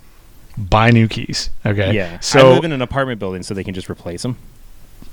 got it. So it's just you doing the legwork because it's like you're married. It's not like pull this out of your own pocket, motherfucker, right? Yeah. Well, no. She'll make me pay for them. And she won't take it to the level of, now I feel unsafe, we need to change our locks. Well, no, because I'm actually on an electronic fob system in the apartment I'm at, so they can just deactivate her old one. All right. Boom, boom. So But- second question is though that do you have any idea where they are, or when you start looking for them, whenever that is, are you starting from zero? I'm starting from zero because I've already looked in the 3 places they could be. So, Jason, I want to give you some context of Aaron Kirby, which I know you know him pretty well, but last week he shared a story of which he made sure to get super stoned and go to a Home Depot and just look at stuff for like over an hour and just stare at things. Here's the thing. I was looking for something, and the game was you got to tell them the whole story. The game was I was looking for a rug cleaner, but I wanted to not ask anyone for it, and I happened to be very high. So I just wanted to see how long it would take for me to find it, and it took about an hour until I give up. It took you an hour to find a carpet cleaner in a Home Depot? No. It took him an hour to keep playing that stupid fucking game before he asked somebody. That's the way you phrase that. You guys are acting like I wasn't spending 30 minutes in the refrigerator section looking at fridges. How many times did you walk by the carpet cleaner? Twice. Okay. Not as much as you'd think, but it was on the boring end. Okay. Now, I do have to ask. I understand that you were high, so it didn't really matter, but why? Well, I wanted to go to a video game store, and it wasn't open for an hour, and I didn't know what else to do, so I decided to play that game. Wow. All right. I will just admit right now, I will never play that game. So I don't know. Is there anybody else here that would play that game? Because I feel like you might be alone here. You might be champ of this game, even though technically it sounds like you lost. Sunday mornings are me time, you know? All right, that's fair. How I spend them That's fair. is my business. You need help with your game. Do I? I think that's a terrible game. I had a lot of fun. Like how Have you is been it to the possible? toilet section of a Home Depot? It's enthralling. Oh man. There's like 12 different toilets, and they all look exactly the same, but for some reason the prices are wildly different. I'm a little scared now. You should try. Jason, I can assure you, you're going down a one-way street. It sounds like it. There's no other direction. There's no end. Yeah. Oh God. How do I even pivot back? Okay. Yeah. So this is the question I had for you that I thought was very interesting from a national story or whatever you want to say. So my question to you is, who do you think will have more losses this year? The San Francisco Giants or the Florida Marlins? Oh, that's a good question. I'm going to say the Marlins and probably by a hefty amount. I know that Madison Bumgarner is out, for it's going to be like 6 to 8 weeks. But they still have Johnny Cueto. They still have Jeff Samardzija, although he's going to miss the first couple of weeks of the season too.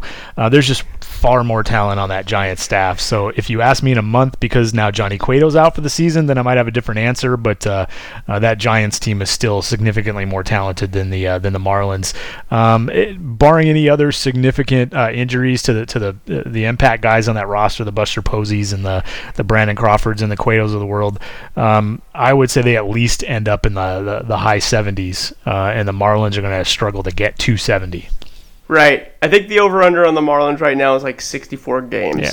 I think is what they're saying. And I think they're going to win more than 64. So here's a bonus for you, even though you're not sharing your winnings with me. If the over-under is 64, take the over pretty aggressively.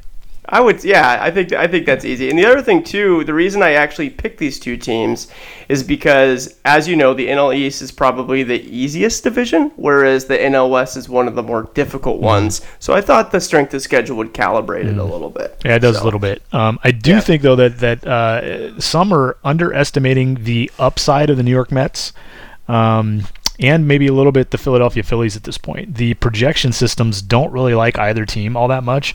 I have the Mets as my 10th best team in baseball, and winning one of the wild cards. Now, that could crumble very quickly because of the fragile nature of their starting rotation, but the upside is enormous. That team could actually win 90-plus games.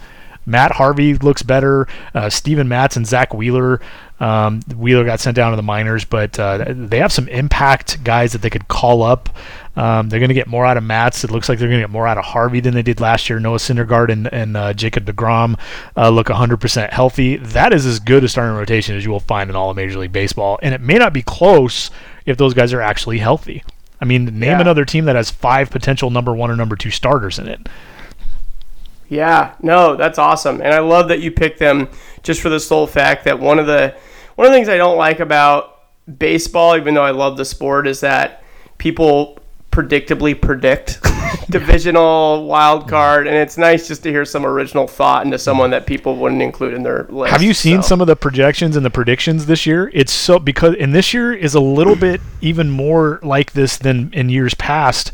It's the same division winners in both leagues for just about every so-called expert out there that wants to make their picks. It's Astros, Indians, Yankees, Dodgers, Cubs, Nationals. Like, that's pretty much everybody's pick for the 6 divisions. Now, there's a little bit of flavor in the wild card, but that's even mostly the same 4 or 5 teams, depending on who you ask. So it's even more so this year because they're kind of our 4 super teams, and then everybody else is kind of looking up at them. But I like the Mets have big upside. I think the Rockies have more upside than they're being given credit for. Thank you. The way the game's being played these days, the teams that understand their ballpark and how to win at their home ballpark have a little bit of an advantage over the teams that don't, because talent for talent, there isn't always a significant difference between you and your opponent, unless you're the Astros right now. Even if you're the Dodgers right now, there's not a significant difference between the Dodgers and the Diamondbacks on paper. It's how you play the game from pitch 1 to the final pitch of the game that determines who's going to win more often than just the talent, when the talent is automatically and kind of systematically that close. So when you look at some of these teams like the Rockies, who are learning every year how to be better at home without giving up their impact on the road, I like a team like that. I like a team like that quite a bit. There's upside there. And even when I initially went through and was making my own predictions, I originally sold the Rockies a little short, when ultimately I actually really like what they did over the offseason and think there's huge upside in that rotation, and they certainly have enough offense to score runs. I think the one team that could win the NL West, not named the Dodgers, is the Rockies, and I only saw one so-called expert out there that picked the Rockies to win the division, and I think it was Ryan Spader, the ace of MLB Stats, the stat guy on Twitter. He was the only one that kind of saw what we're talking about here with the Colorado Rockies. So I think we're going to have more surprises this year, and I think the Mets could be one of them. I don't necessarily think they win the division, but if the Nationals fall on their face a little bit, like Max Scherzer's out for half the season or something ridiculous like that, the division could be up for grabs too. Yeah, I mean, the Nats are the only one holding the keys, right? So it's just a matter of if anyone else is going to step up. That team's ridiculously talented. There's so much, and I love this opportunity to talk about teams not named the Mariners. That Nationals team, like, think about where they are today in terms of, like, we've talked about the rotation. Steven Strasburg, Max Scherzer. I mean, they're loaded. When you have a guy like Tanner Roark, who's your worst starter, you're in pretty good shape because he'd be the Mariners' number 2 starter. He might have started on opening day. You know what I mean? So. But you look at that outfield too, Taylor and Goodwin and Adam Eaton is healthy and Bryce Harper.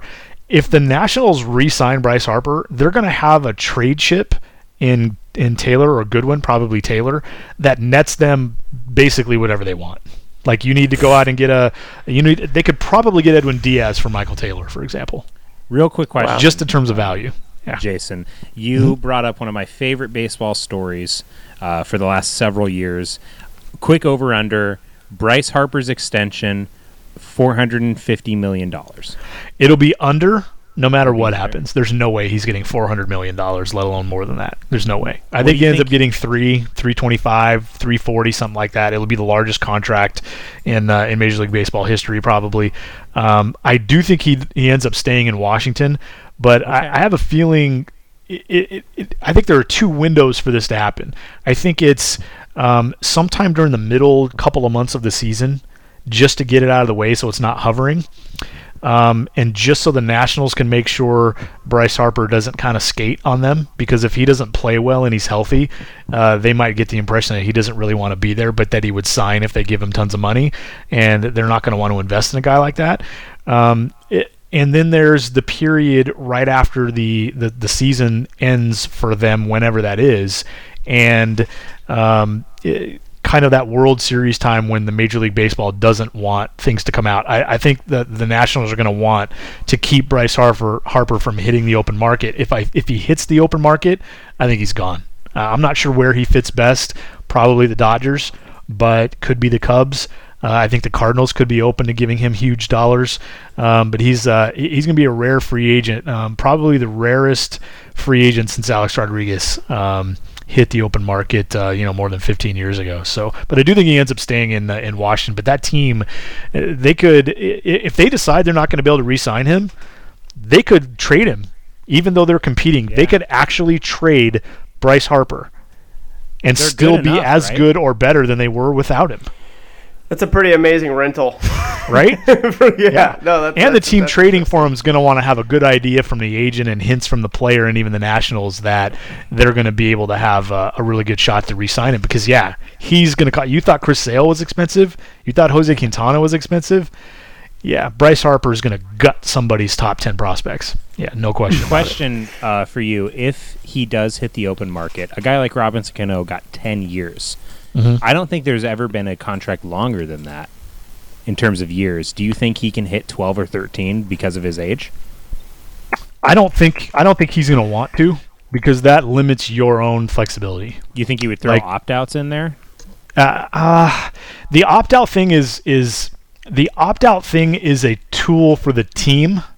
Oh. So they're going to try it, and I'm not saying there won't be opt-outs in there, but I think if you're Bryce Harper, like, what if no matter where you put the opt-out, let's say you put the opt-out after 3 years. So Bryce Harper's 25 years old right now. He's not going to be 26 till after the season is over. So the contract will be, let's say if you signed a 12-year deal, the contract will be age 26 through age 37. Let's say you give him an opt-out after his age 28 season, which is 3 years into the deal. Well, he's definitely going to opt out of that. As long as he's playing well and he's healthy, he's absolutely going to opt out of that. Yeah, so it's really not the long 12-year deal anyway. So sure, that could happen, but the total length of that deal would be meaningless unless Harper got hurt or somehow just got disinterested in baseball, because the guy's so damn... Bryce Harper's the most talented player in baseball. More talented than Mike Trout. Mike Trout's just been better at putting it to game use on the field in the batter's box on a consistent basis, and he's a little bit better on the bases. That's the only difference between Trout performance-wise and Bryce Harper, but just in terms of sheer talent, nobody's more talented than Bryce Harper. If he just becomes disinterested in baseball, then I guess he holds on to that 12-year deal because he's not going to perform and he's not going to get another big deal. But if you give him a 3-year opt-out at after his age 28 season, he's going to take it, because then he's going to get another 10 or 12 year deal with the same opt out with higher upside. Like, if it's just a series of 3-year deals, he could just bounce from team to team and end up making the same or more money. He might end up making $450 million if you let him do that. So I suspect that we're probably talking about an 8 or 9 year deal for, I don't know, probably $30 to $35 million a year, something like that.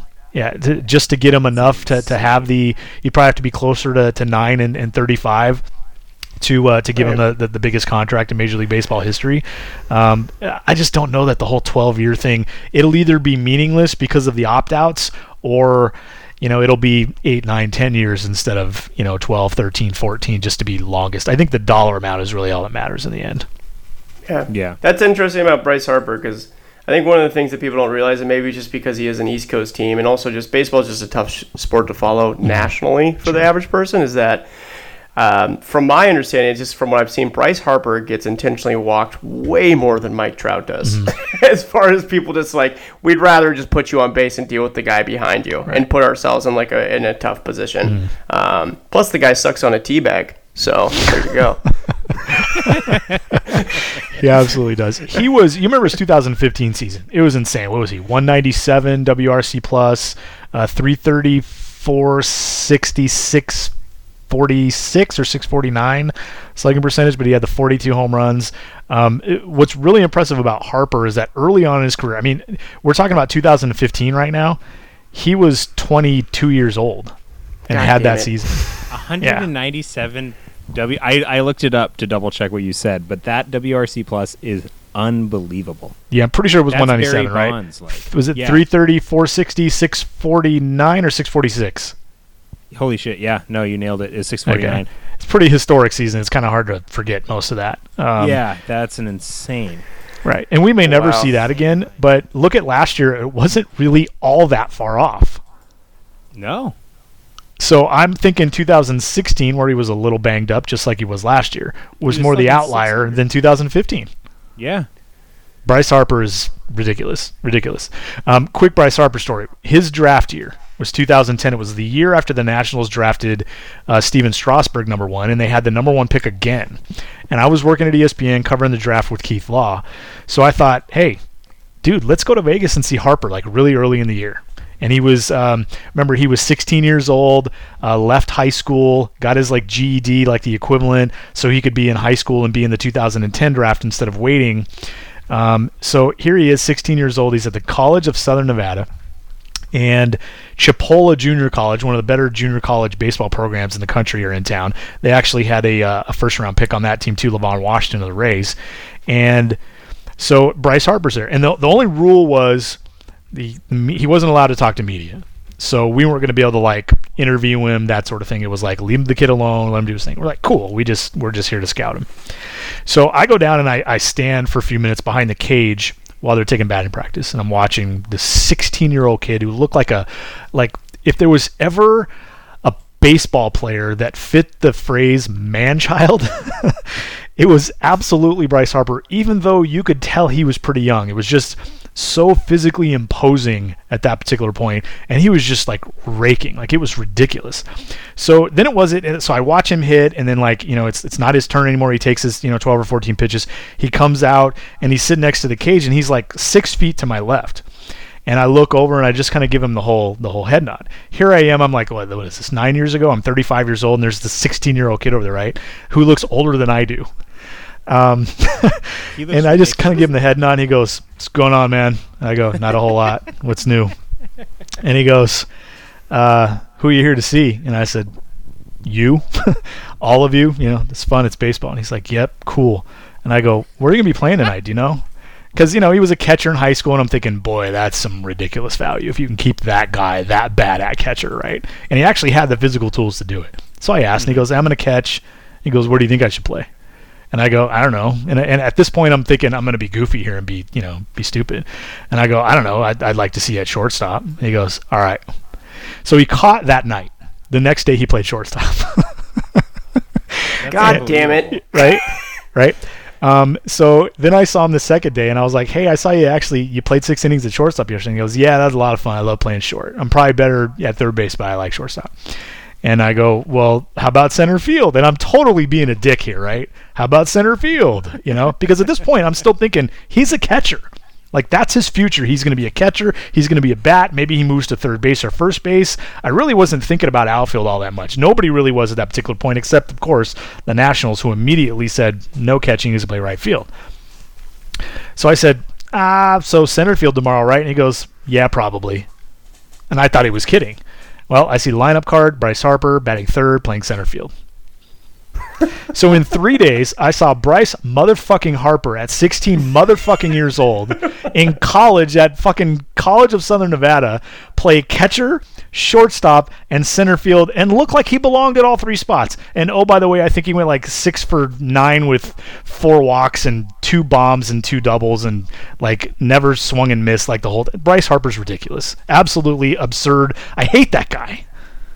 He's unbelievable. This is like whenever I look up Earl Thomas's age and just get pissed. I know. It's because they're so fucking young. And He's still not even 30 yet. I know. Have you heard of Blaze Jordan yet? Blaze Jordan? Yeah, have you heard of Blaze Jordan? Oh, baby. Yeah. Blaze Jordan was a big topic of conversation last week for us. Yeah. Well, he didn't bombs, so we'll see what happens. It's very raw at this point, but yeah, he's kind of the guy. Yeah, it's very exciting. Yeah, the guy. Right-handed hitter though, so might get a mirror, kind of a mirror setup with Bryce Harper. That would be fun to do. He's as big as I am, and he is. Was it 16 years old right now? It's crazy. He could beat the shit out of me. Yeah. I'm okay with it. I think he's actually still 15. Good. Yeah. Good for him. Yeah. Yeah. Good for your fucking God-given talent. Yeah. He's a monster. All right. Yeah. Total Ks for starter at the end of the year. Will the Cards or the Nats have more? The Nationals. The Nationals. By a wide margin. Hell yeah. I'm not a big margin. believer in the Cards this year. I think I like the Cardinals a little more than some people. I've seen a lot of 78 to 84 win totals. I think they can win 90 games. I gave them a wild card in my prediction. I can see that. I definitely don't think that's out of the question. I think that they have a chance to be the second best team in that division. The Brewers are pretty good, but they're going to be missing Jimmy Nelson for at least half the season. It looks like their ace. They added Yelich and Lorenzo Cain and they seem to be set up for at least 85 wins. But I think the Carlos Martinez. I think they're going to get Alex Reyes. He of the 100-mile-an-hour fastball. I think they're going to get the use of him back at some point in May, June, whether that's out of the bullpen right away or maybe even as a starter at some point. I like the Cardinals, and I think the wild card for me with the Cardinals, no pun intended, is Luke Weaver, the kid out of Florida State. Think of, since you're Mariners fans, you're at least somewhat familiar with Mike Leake, who formerly of the Cardinals. Think of Mike Leake, but with 2 to 4 miles an hour more on the fastball and a better strikeout breaking ball. That's a pretty good pitcher because Mike Leake is a pretty solid 3-4 starter that's going to go out there and compete every time and keep you in a game. And sometimes if you're the opponent, you're going to look up and you're 7 innings in and you're down 3-0 and you haven't touched him and you wonder why, because the stuff's not great. Luke Weaver has that just with better raw stuff too. So I think Luke Weaver could take that step forward this year and be a difference maker for the Cardinals. I think you're on something there with the Cardinals as a wild card. I could absolutely see that. Yeah, I think the NL Central is probably going to be one of the more competitive divisions, and it's just going to be based off of talent and not by default. Here's something for you for next year. Mm-hmm. The Pirates will make the playoffs next year.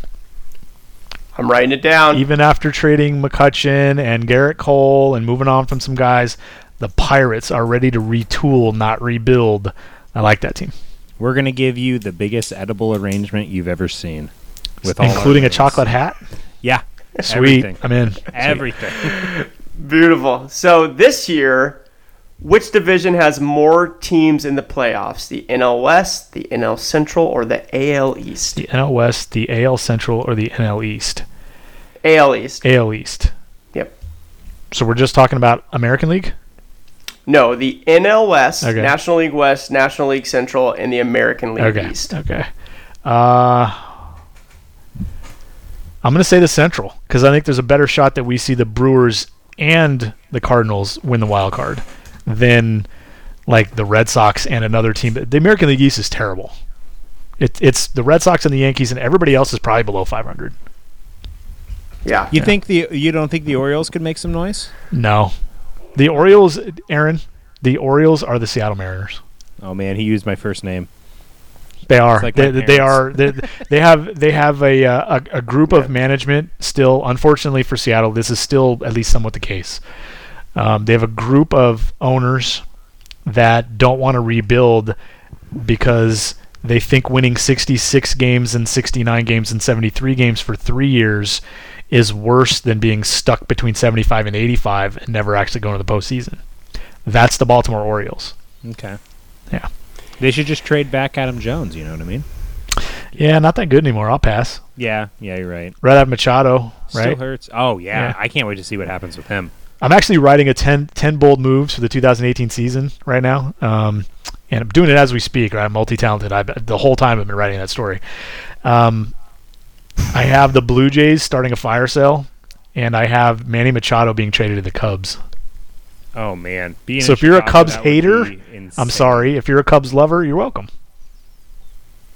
Oh, man. That would be absolutely insane in Chicago if they got Manny Machado. I mean, what would they could probably send over Radisson Russell and a couple prospects. Yep. This city has soured quite a bit on Addison Russell. Yeah, for good reason. Yeah, for very good reason. Yeah, very good reason. All right, we're going to go to our next couple. San Fran last year, they hit 128 dingers. Mm-hmm. Do you think that Gary Sanchez, Aaron Judge, and Giancarlo Stanton beat that number this year? That's a fucking dicky question, but what was the number? 128. So they were in last place. Do you think those guys could outslug the Giants last year? No. I don't think so. No. I don't think there's any chance Aaron Judge repeats or adds to what he did last year. I don't think there's any chance of that. I like Aaron Judge has already peaked. He's peaked. I mean, that's a good peak. It sure is, and I'm not saying he's not going to be good because he's going to be good, but he was an 8-win player and had 52 home runs. Yeah, he's not beating that. And there's always the injury factor. Always the injury factor. Do you think he keeps his spot in the lineup all year? What's that? Do you think he keeps his spot in the lineup all year? Where's that going to be? 2? Yeah, they're batting him at 2. That's a good spot for him. Yeah, I think that's actually going to help him maintain a pretty decent batting average because he's going to see pitches. But I don't know. I would say I would be really surprised if those two guys, unless they miss significant time, didn't each hit 40 home runs.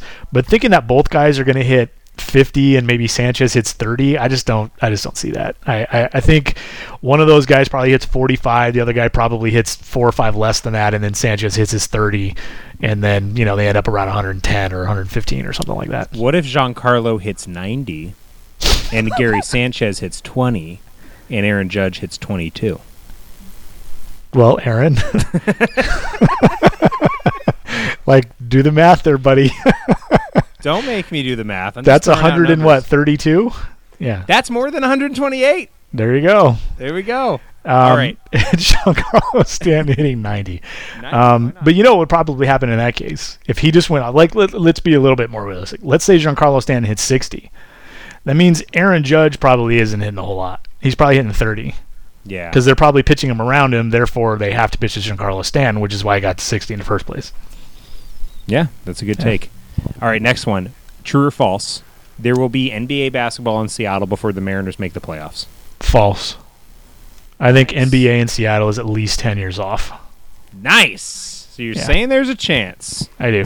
Yep. Yeah. All right. Yeah. Next one. Ichiro over under 1/3 innings pitched for the 2018 Seattle Mariners. Under. Because Jason, I think it's important you know that the way that Aaron typed this question in the Google Doc for 1/3, he put 0.1 as the decimal point. Hey, that's my guy. Yeah. Attaboy. Yeah. Attaboy. Yeah, there you go. Thank you. I like it. When you type it out in a story, you put 1/3. When you're on a document or it's in a table of some sort, it's 0.1, baby. It's 0.1. I thought you'd appreciate that. Yes, absolutely. I only know that because of MLB The Show. That's the only reason I know that.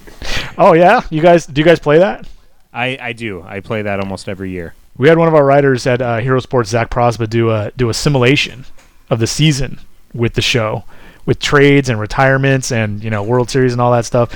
And James Paxton got traded to the New York Yankees. Of course. Yeah, why not? Damn it! My headphone is thrown across the room. I'm kicking my poor sleeping dog. Yeah. Oh man! Somebody What's funny told is me. that we posted that like about the same time that Davidoff with the New York, is it the Daily News, I think it is?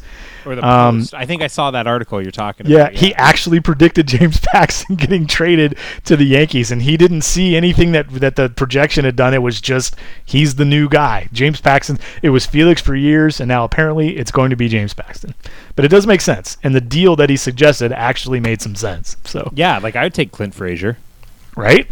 We Yep. have another bet further down on this that we'll go into on that one. But Okay. Chris has another one for you about Shohei Ohtani. Ooh. So this is my over/under. May 1st, there will be an article of Shohei Ohtani not being happy in Anaheim. I'm going to say, is that a true or false question? It is a over/under, so that will happen before or after May 1st, because I think it will happen eventually. I think I'm going to have to, since I don't think it's ever going to happen, what is the answer I give you? After? Okay, well then just explain your reasoning there. Yeah, I think with Japanese players, you're just never going to hear that. You're just never going to hear that. They're too, to be honest with you, and I hope this comes out the way that I mean it to be, they're too respectful of the game and the opportunity given to them to complain even through their agent. It's not going to happen. Okay. Yeah. it That won't was happen. that was like a good way to say it. I didn't I hear get what anything you're offensive in there. Yeah. Yeah. You never can be too careful here. I certainly don't mean that in a derogatory way. They're just extremely respectful of the game, both the Japanese league and Major League Baseball. I can't. Like, when was the last time you heard a Japanese player complaining, like seriously, actually complaining about something? Well, the last thing I remember is Yu Darvish was thanking people for telling him that he was tipping pitches. So, Right. yeah. Instead of saying, "No, you dick, I'm not tipping pitches, you asshole," he went, "Oh, okay, thank you." How about that? I think Yeah. if we had to pull a really, really big name pull directly out of my ass, I think Kaz Matsui did some complaining, and I think that's it. Yeah. When he was It just with the doesn't Mets. happen. Yeah, No. it's pretty rare. Yeah. So, and I remember Kaz Matsui. He was supposed to be good. I actually wanted him, liked him. I wanted to play him in center field, though. How about that? Another D. Gordon, Pat Listach, Robin Yount kind of a conversation there. That would have been fun. Yeah. I'm But all he for couldn't that. hit, so it wouldn't have mattered. Alrighty, you ready for some yes or no's? No. Oh, all right. Well, that's the pod. Thank you, guys. Thanks, everybody. All right, you ready? Yes or no? Ichiro is on the team in June. Can you define on the team? He is an active On the roster. On the roster. active 25-man roster? Yeah. No. All right, that's what I think too. All right, do you see the Mariners as buyer or sellers at the deadline? That's not a yes or no question. That's a buyer or seller question. They okay, here's the way I'm going to put this. They're going to be as neutral as they can actually be behind the scenes, but make it look like they're buying. So the public, Okay. at least in their eyes, is going to think that they're buyers, but they're sellers.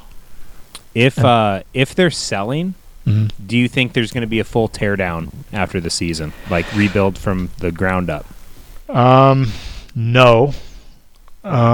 Because I think that would actually entail, and maybe this is semantics in the grand scheme of the conversation, but I think that means not only do you find a way to trade Cano, you trade Cruz at the deadline, but you're also trading anybody who has more than a year and a half of service time, which would include not just Segura, but Zunino and Paxton and Haniger, guys like that as well. Oh yeah. Well, I have a follow-up question to that. Sure. I mean, this is just what I've seen, and I don't know. I don't know if you ever read like what Ben Lindbergh does over at The Ringer, sure. but he actually published that piece recently where he was basically saying like teardowns are kind of a myth as far as how people say they happen so consistently. Like they don't really happen that often as much as people advertise. Don't you think it's fair to say? It is, but that's changing. Okay.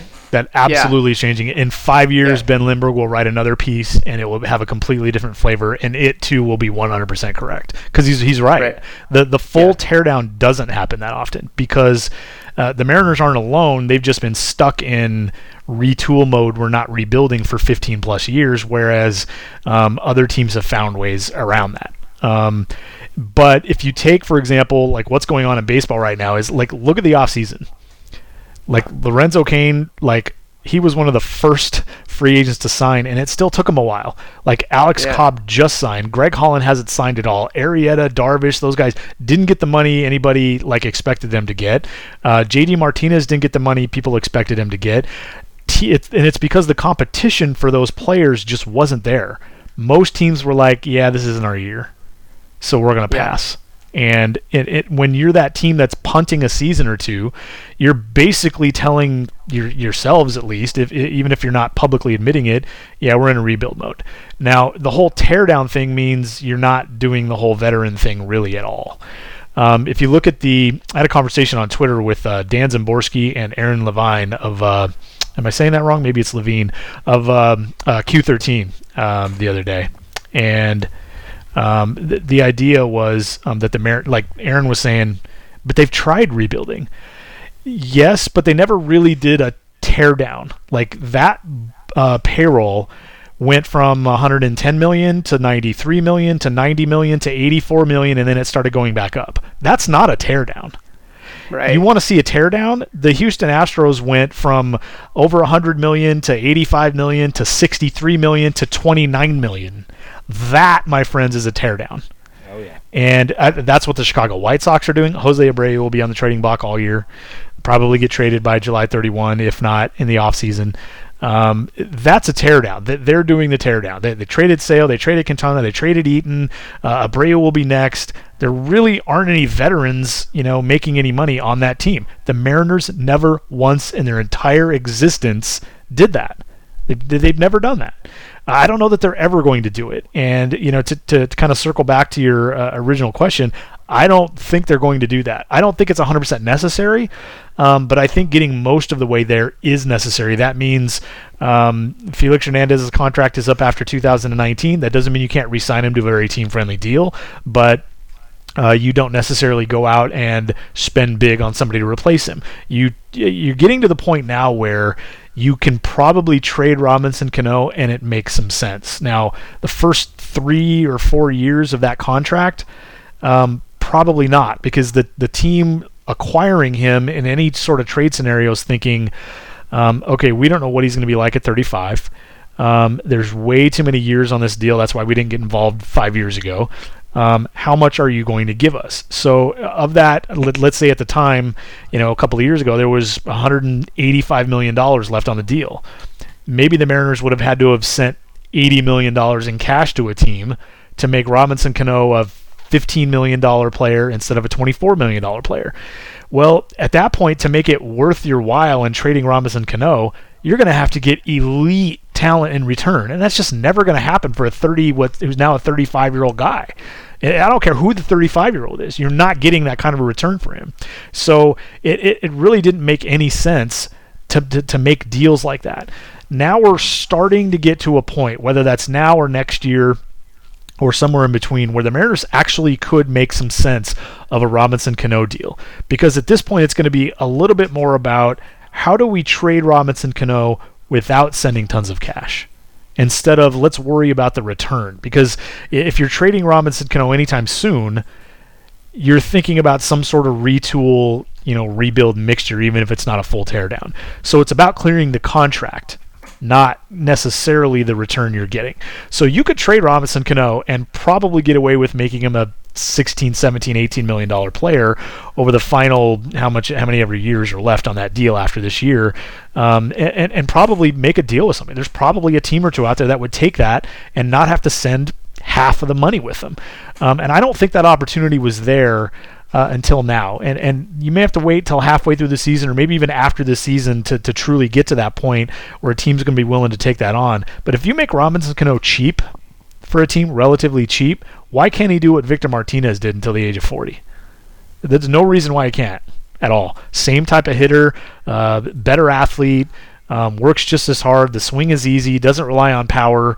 I mean, that's a guy who his bat's going to age as well as you can expect a bat to age, and he works out the same way that Nelson Cruz does. So Nelson Cruz has certainly aged pretty well going into his age 38 season. So Cano will have some value, but there's not going to be anytime soon a full rebuild that's every veteran is gone. Nobody's going to be making any money. You're going to have a $35 million. That's just not happening in Seattle ever. That will not happen in my lifetime. I'm 44 years old. I plan to live at least until I'm 46. There so you go. there will not be any rebuild in my lifetime. I just it would shock me if they went down that road, because everything else that they're doing as a team, as an organization, says, hey, look at us. And you don't draw attention to yourself if you're rebuilding. Yeah, I agree with that. All right, next one. Will 3 teams... Last year, 2 teams had over 100 wins. Do you think we can have 3 teams this year? Yeah, I do. I do. Yeah. The Astros, certainly one of them. The Dodgers, possible. The Nationals, possible. The Cubs, possible. The Indians, possible. So it'd be probably far-fetched to say 4, but I don't think that's out of the realm of possibility either. There literally are 4 super teams and a potential 5th in the New York Yankees. Yeah, that was the one the I talent's, thought of. Yeah, the talent's so incredibly consolidated this year. It's pretty crazy. Yeah, it's I was always a guy growing up in the 80s and 90s that I liked watching dominant teams. Remember in college basketball, people got tired of Duke, and now you just hate Duke for life because you just get tired of them. Oh, yeah. And people jump on their bandwagon. Same thing with the Yankees, you get tired of them. Well, I always kind of admired greatness, like Jordan, making sure that Charles Barkley and Patrick Ewing and Karl Malone and John Stockton never won a title was one of the greatest things ever for me. I was a huge Jordan bull. It was so fun to watch that. Now, you'd think that if somebody like me loved watching that kind of dominance, you'd love baseball being dominated by not 1 team, not 2 teams, not even 3 teams, maybe 4 or 5 teams would be interesting, but it's not. It's really not that interesting to me. So maybe that's one of the reasons why I kind of like the Mets. I kind of like the Cardinals. I like what the Twins have done. I think the Rockies have a shot to surprise some people. Maybe there's a little bit of that goes into to why I lean that way. But I don't really love the idea that we feel really confident who the 6 division winners are already. I don't remember a time ever where I felt that confident that those 6 teams were going to win the division. No, that you're right. I mean, that part's boring. just kind of knowing going in what you're going to get. I do agree with you, though. That's a great point. Even if you are a fan of a specific team, you can still appreciate greatness.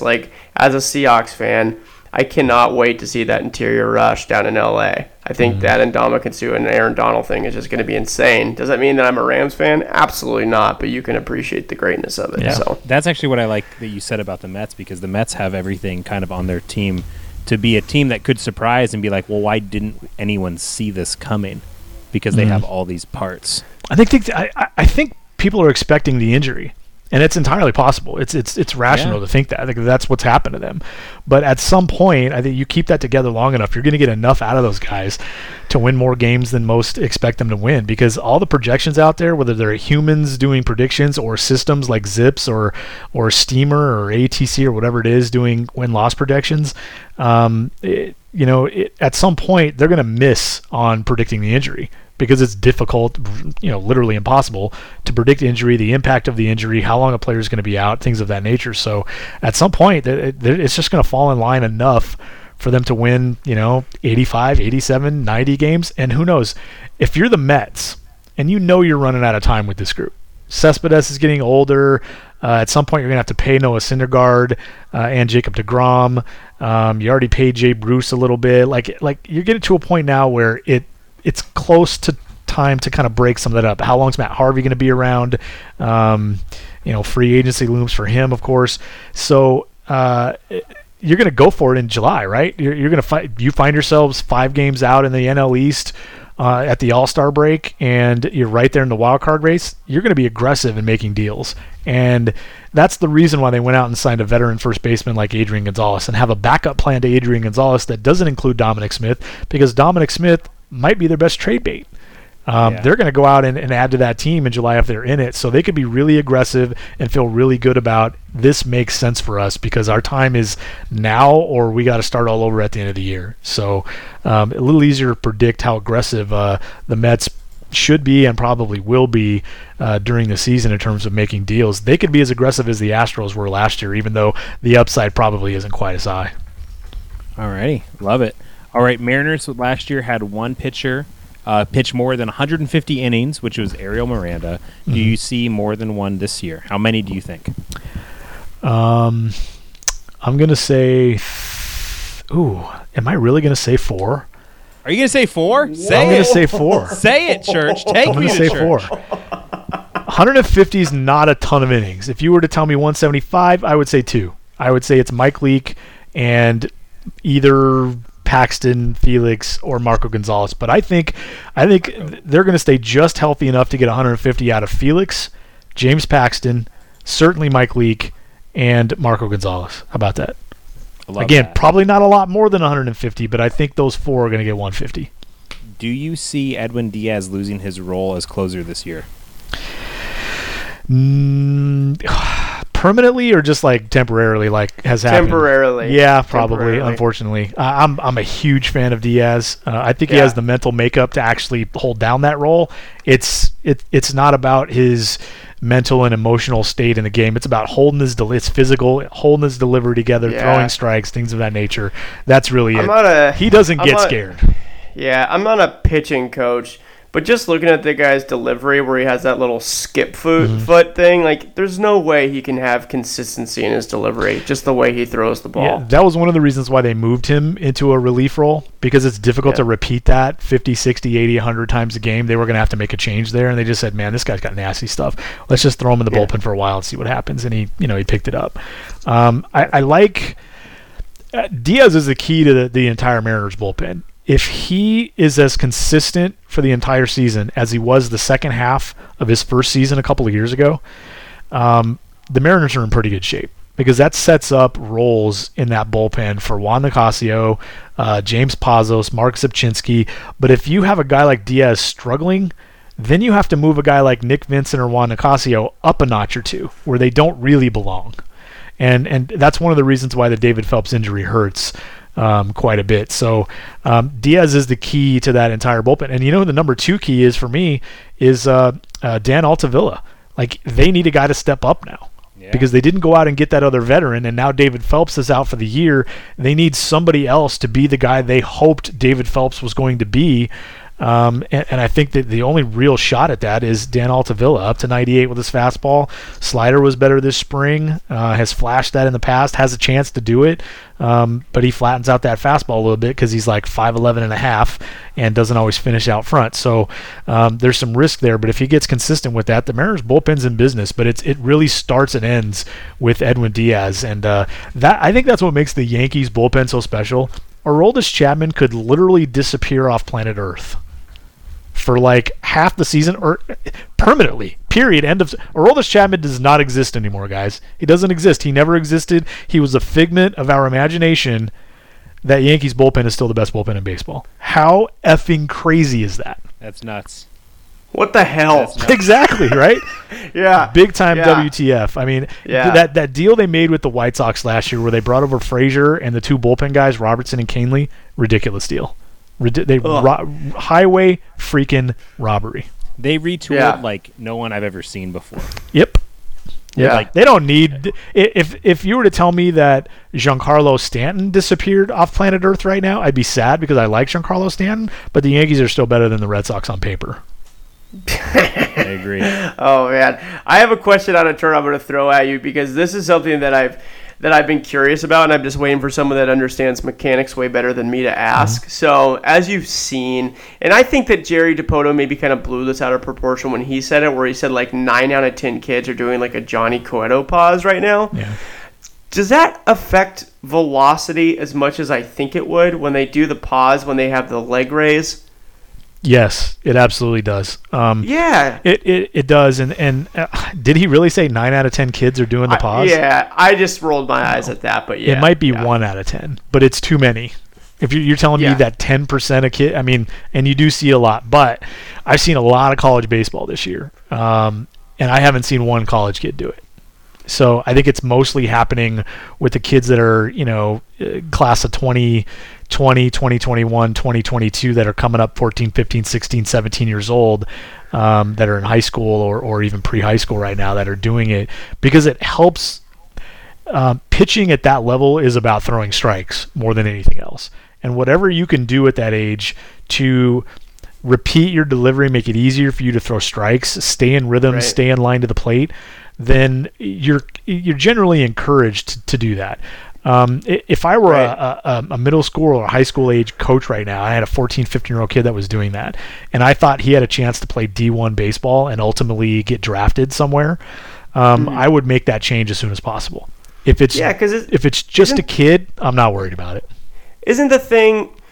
So this is my understanding, like listening to like fan graphs and stuff like that, is that they like the velocity because there's room for air there. They're really pitching hard. So if they're doing this pause and taking out the velocity, like they're risking career potential if they're going for just like timing, right? Right, absolutely. So if the kid had a chance to play at D1 or even be drafted, if I'm a high school coach, I'm changing that. I'm taking it out. I'm removing it and finding another way to allow him to throw strikes, or and convincing him that that's the right thing to do is usually the tough part. But finding another way for him to accomplish what he believes he's accomplishing with that, whatever that is. You have to get inside the kid's head a little bit. But sometimes it's really hard to convince 17, 18, 19-year-old kids even, let alone 14, 15-year-olds to do something different. Although it's probably more difficult with an 18, 19-year-old because they sometimes think they know everything. Like Alex Jackson, the former Mariner draft pick, didn't want to listen to anybody. I think that's a change you make if there's a long-term future, because generally you're going to lose velocity because it literally robs you of your momentum. You're slowing down and or stopping in the middle of it. It's like standing flat-footed versus actually getting your body into it. It's very similar.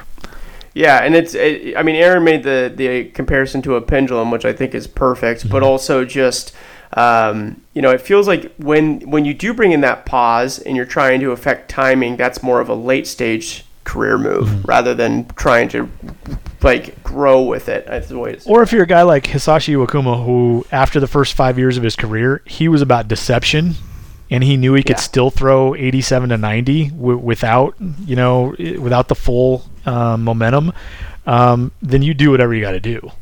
He was command and feel and deception and movement and changing his speeds. But if you're Masahiro Tanaka, you got to find a way to make sure you throw hard enough. Because while I have pretty good off-speed stuff, if I'm Masahiro Tanaka, my command isn't as good, and I don't have as many off-speed pitches to go to on a regular basis to keep hitters honest. So I need to throw 92, 93, 94.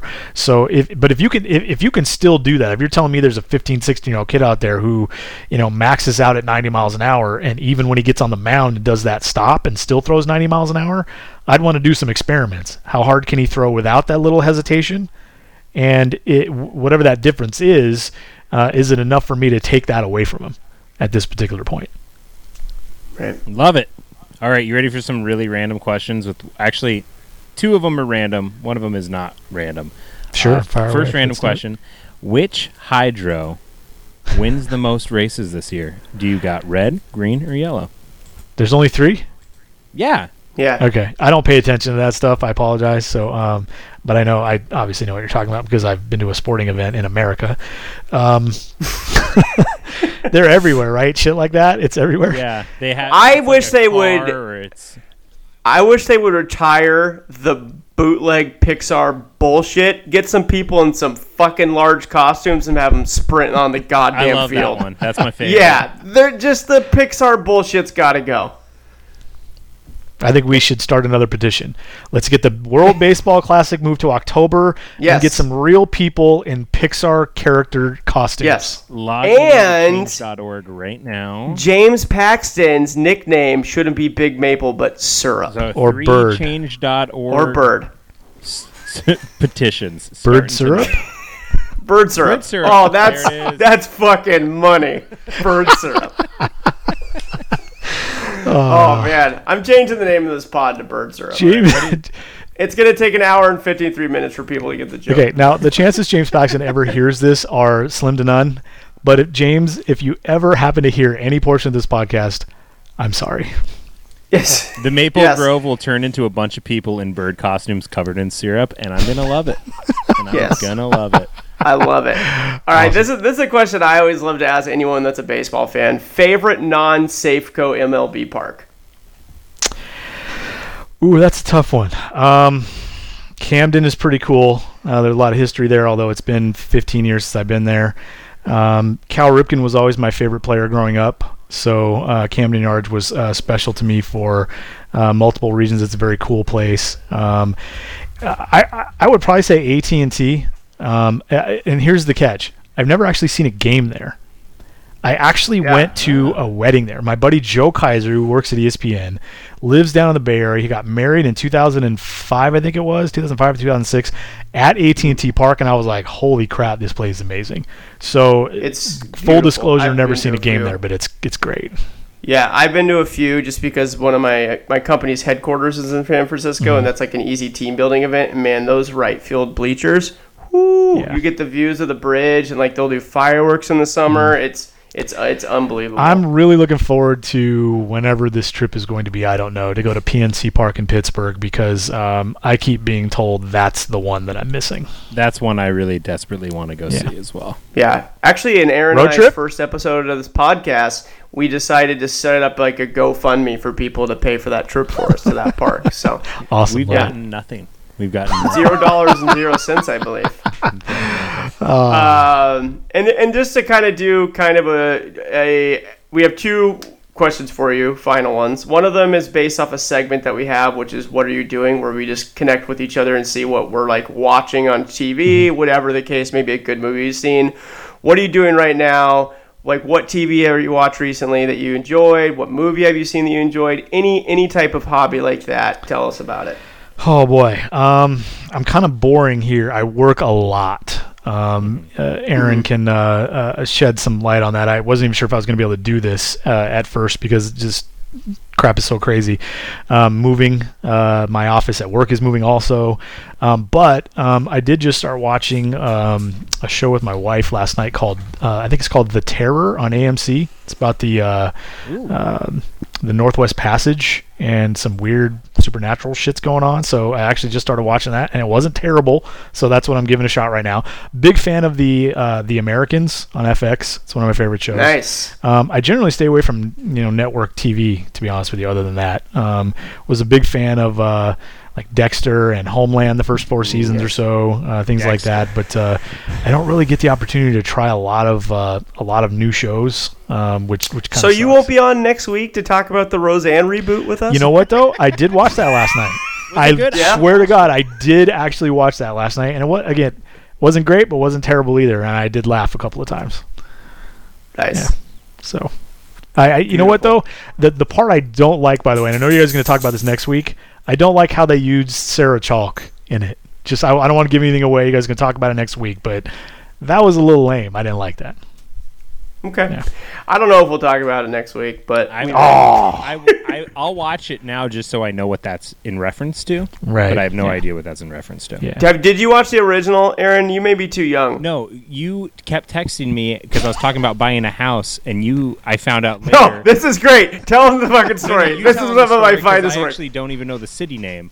Okay, so Lanford. Obviously, yeah. So you're familiar with the original premise Sure. and all that. So he was looking for houses, and I was like, "You should look at this one." And I gave him the address of Roseanne's house, and I was like, "There's a plastic factory there. It's really nice." And just like all this shit, I forget like what I did, but he was like, "I can't find the fucking house." And then he finally like found the house. He's like, "This is in Indiana. What the fuck are you talking about?"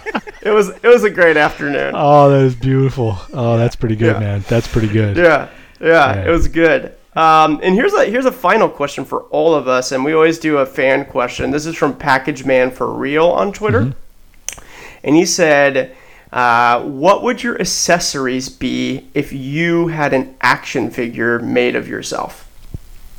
Wow. It's a hell of a Accessories. question. I would definitely want at least one or both of my dogs. And then I think I'd probably go with like a steel chair. You know, like a wrestling action figure. You know, they got the steel chairs, so I could be beating up your action figures with them. I think I'd go with that. Oh shit! You need a title belt though. Then you need a title belt so people understand. And a bandana of there'd some be sort. Like 2 or 3 accessories, but I would do a title belt as well. I think I'd probably do a backpack and a hat. If we're gonna go crazy. Yeah, here's what I would do. Because Aaron's apparently gonna attack me in action figure land. I need something with something that's going to keep weapons, but I'm going to have to do it with speed because Aaron's a bigger, stronger guy than I am. So, and not a backpack. I'm going to wear a fanny pack that has some weapons, and I'm not going to tell you what weapons, but they're going to have some weapons in there. And I'm going to need some sort of I'm going to wear like a batting helmet or something. I'm going to get a metal chair across my head, so my action figure would be me in a freaking batting helmet with the mouth guard like Mitch Haniger has. With the mouth guard and a fanny pack. That's definitely gonna be one accessory because I'm gonna need to go in and out with weapons because I'm gonna have to do this like quickly. I don't want to get like tied up by Aaron. How did this action figure question turn into me fighting Aaron? I Damn, was the you're aggressor violent. here. I was the aggressor. So you're gonna have a John Olerud game-worn helmet, and you're gonna have a Mitch Haniger game-worn mouthpiece. Well, actually, I want the helmet that Haniger has that has the mouth protection. Oh, there you go. You know what I'm talking about? Yeah. The jawline thing, yeah. Yes, I got to have that because, I'm going to be talking smack and you're going to want to hit me right in the mouth. I got a steel chair. I'm coming for you. You got a steel chair, yeah. So, boy, what else could I use? Accessory or weapon? Like I feel like the question has changed because of Aaron's aggression here. It's an accessory. I could want to hit people. I could want to sit down for a little bit. Okay, then I want an official Indiana Jones whip. Oh, so you can keep your distance. That's smart. Yeah. That's very I smart. like that. This is all good. Chris, what are you working with? I think I want some rice cakes, some Zevia soda. Who are you? You're just going to sit and watch? Me and Churchill just take each other apart? And I'm going to wear khaki shorts and a white t-shirt and no shoes or socks. And I'm going to have a log with me for not abuse, but just to sit on and look up at you guys while I eat my snack. I will accept that as an answer if it's okay that I don't accept that as an answer. It's not my show. As long as you're willing to be tagged in for at least 10 or 15 seconds at a time. That's fine. He's faster That's fine. than I am. He's lost all that And weight. I actually met with Vince McMahon, and we went over wrestling personas for me at one point. So That is true. That is a callback that no one's going to remember. You've told that story before? yes, I've told that story before. All right. Beautiful. Well, thank you so much. This was incredible. Aaron and I were geeked out the entire time, and I know you didn't have to do this, but we definitely are grateful that you thank did. you That was fun. so much, man. This has been great. Yeah. Anytime, Awesome. guys. Do you want Anytime. to? Do you want to promote anything? Nah, not your podcast. Bumfuzzle. Check it out. Right? Yeah, people who already listened, Beautiful. keep checking it out. But Yes. check out all your work on ProspectInsider.com and Hero Sports as well. Yep. Baseball Things podcast. Things. Yep. I am not the guy that lives in the White House, so keep your tweets to yourself. Wait, is there a guy who lives in the White House with your name? No, but there's just a dude that lives in the White House. That's all I know. Oh, okay. Yeah. Just God, wanted I'm to make dumb. sure that, people understood that I'm not him. I am stupid. I'm a dumb guy. The politics episode will be next week. Cool. Thank you. Sounds everyone. good. All right, sweet.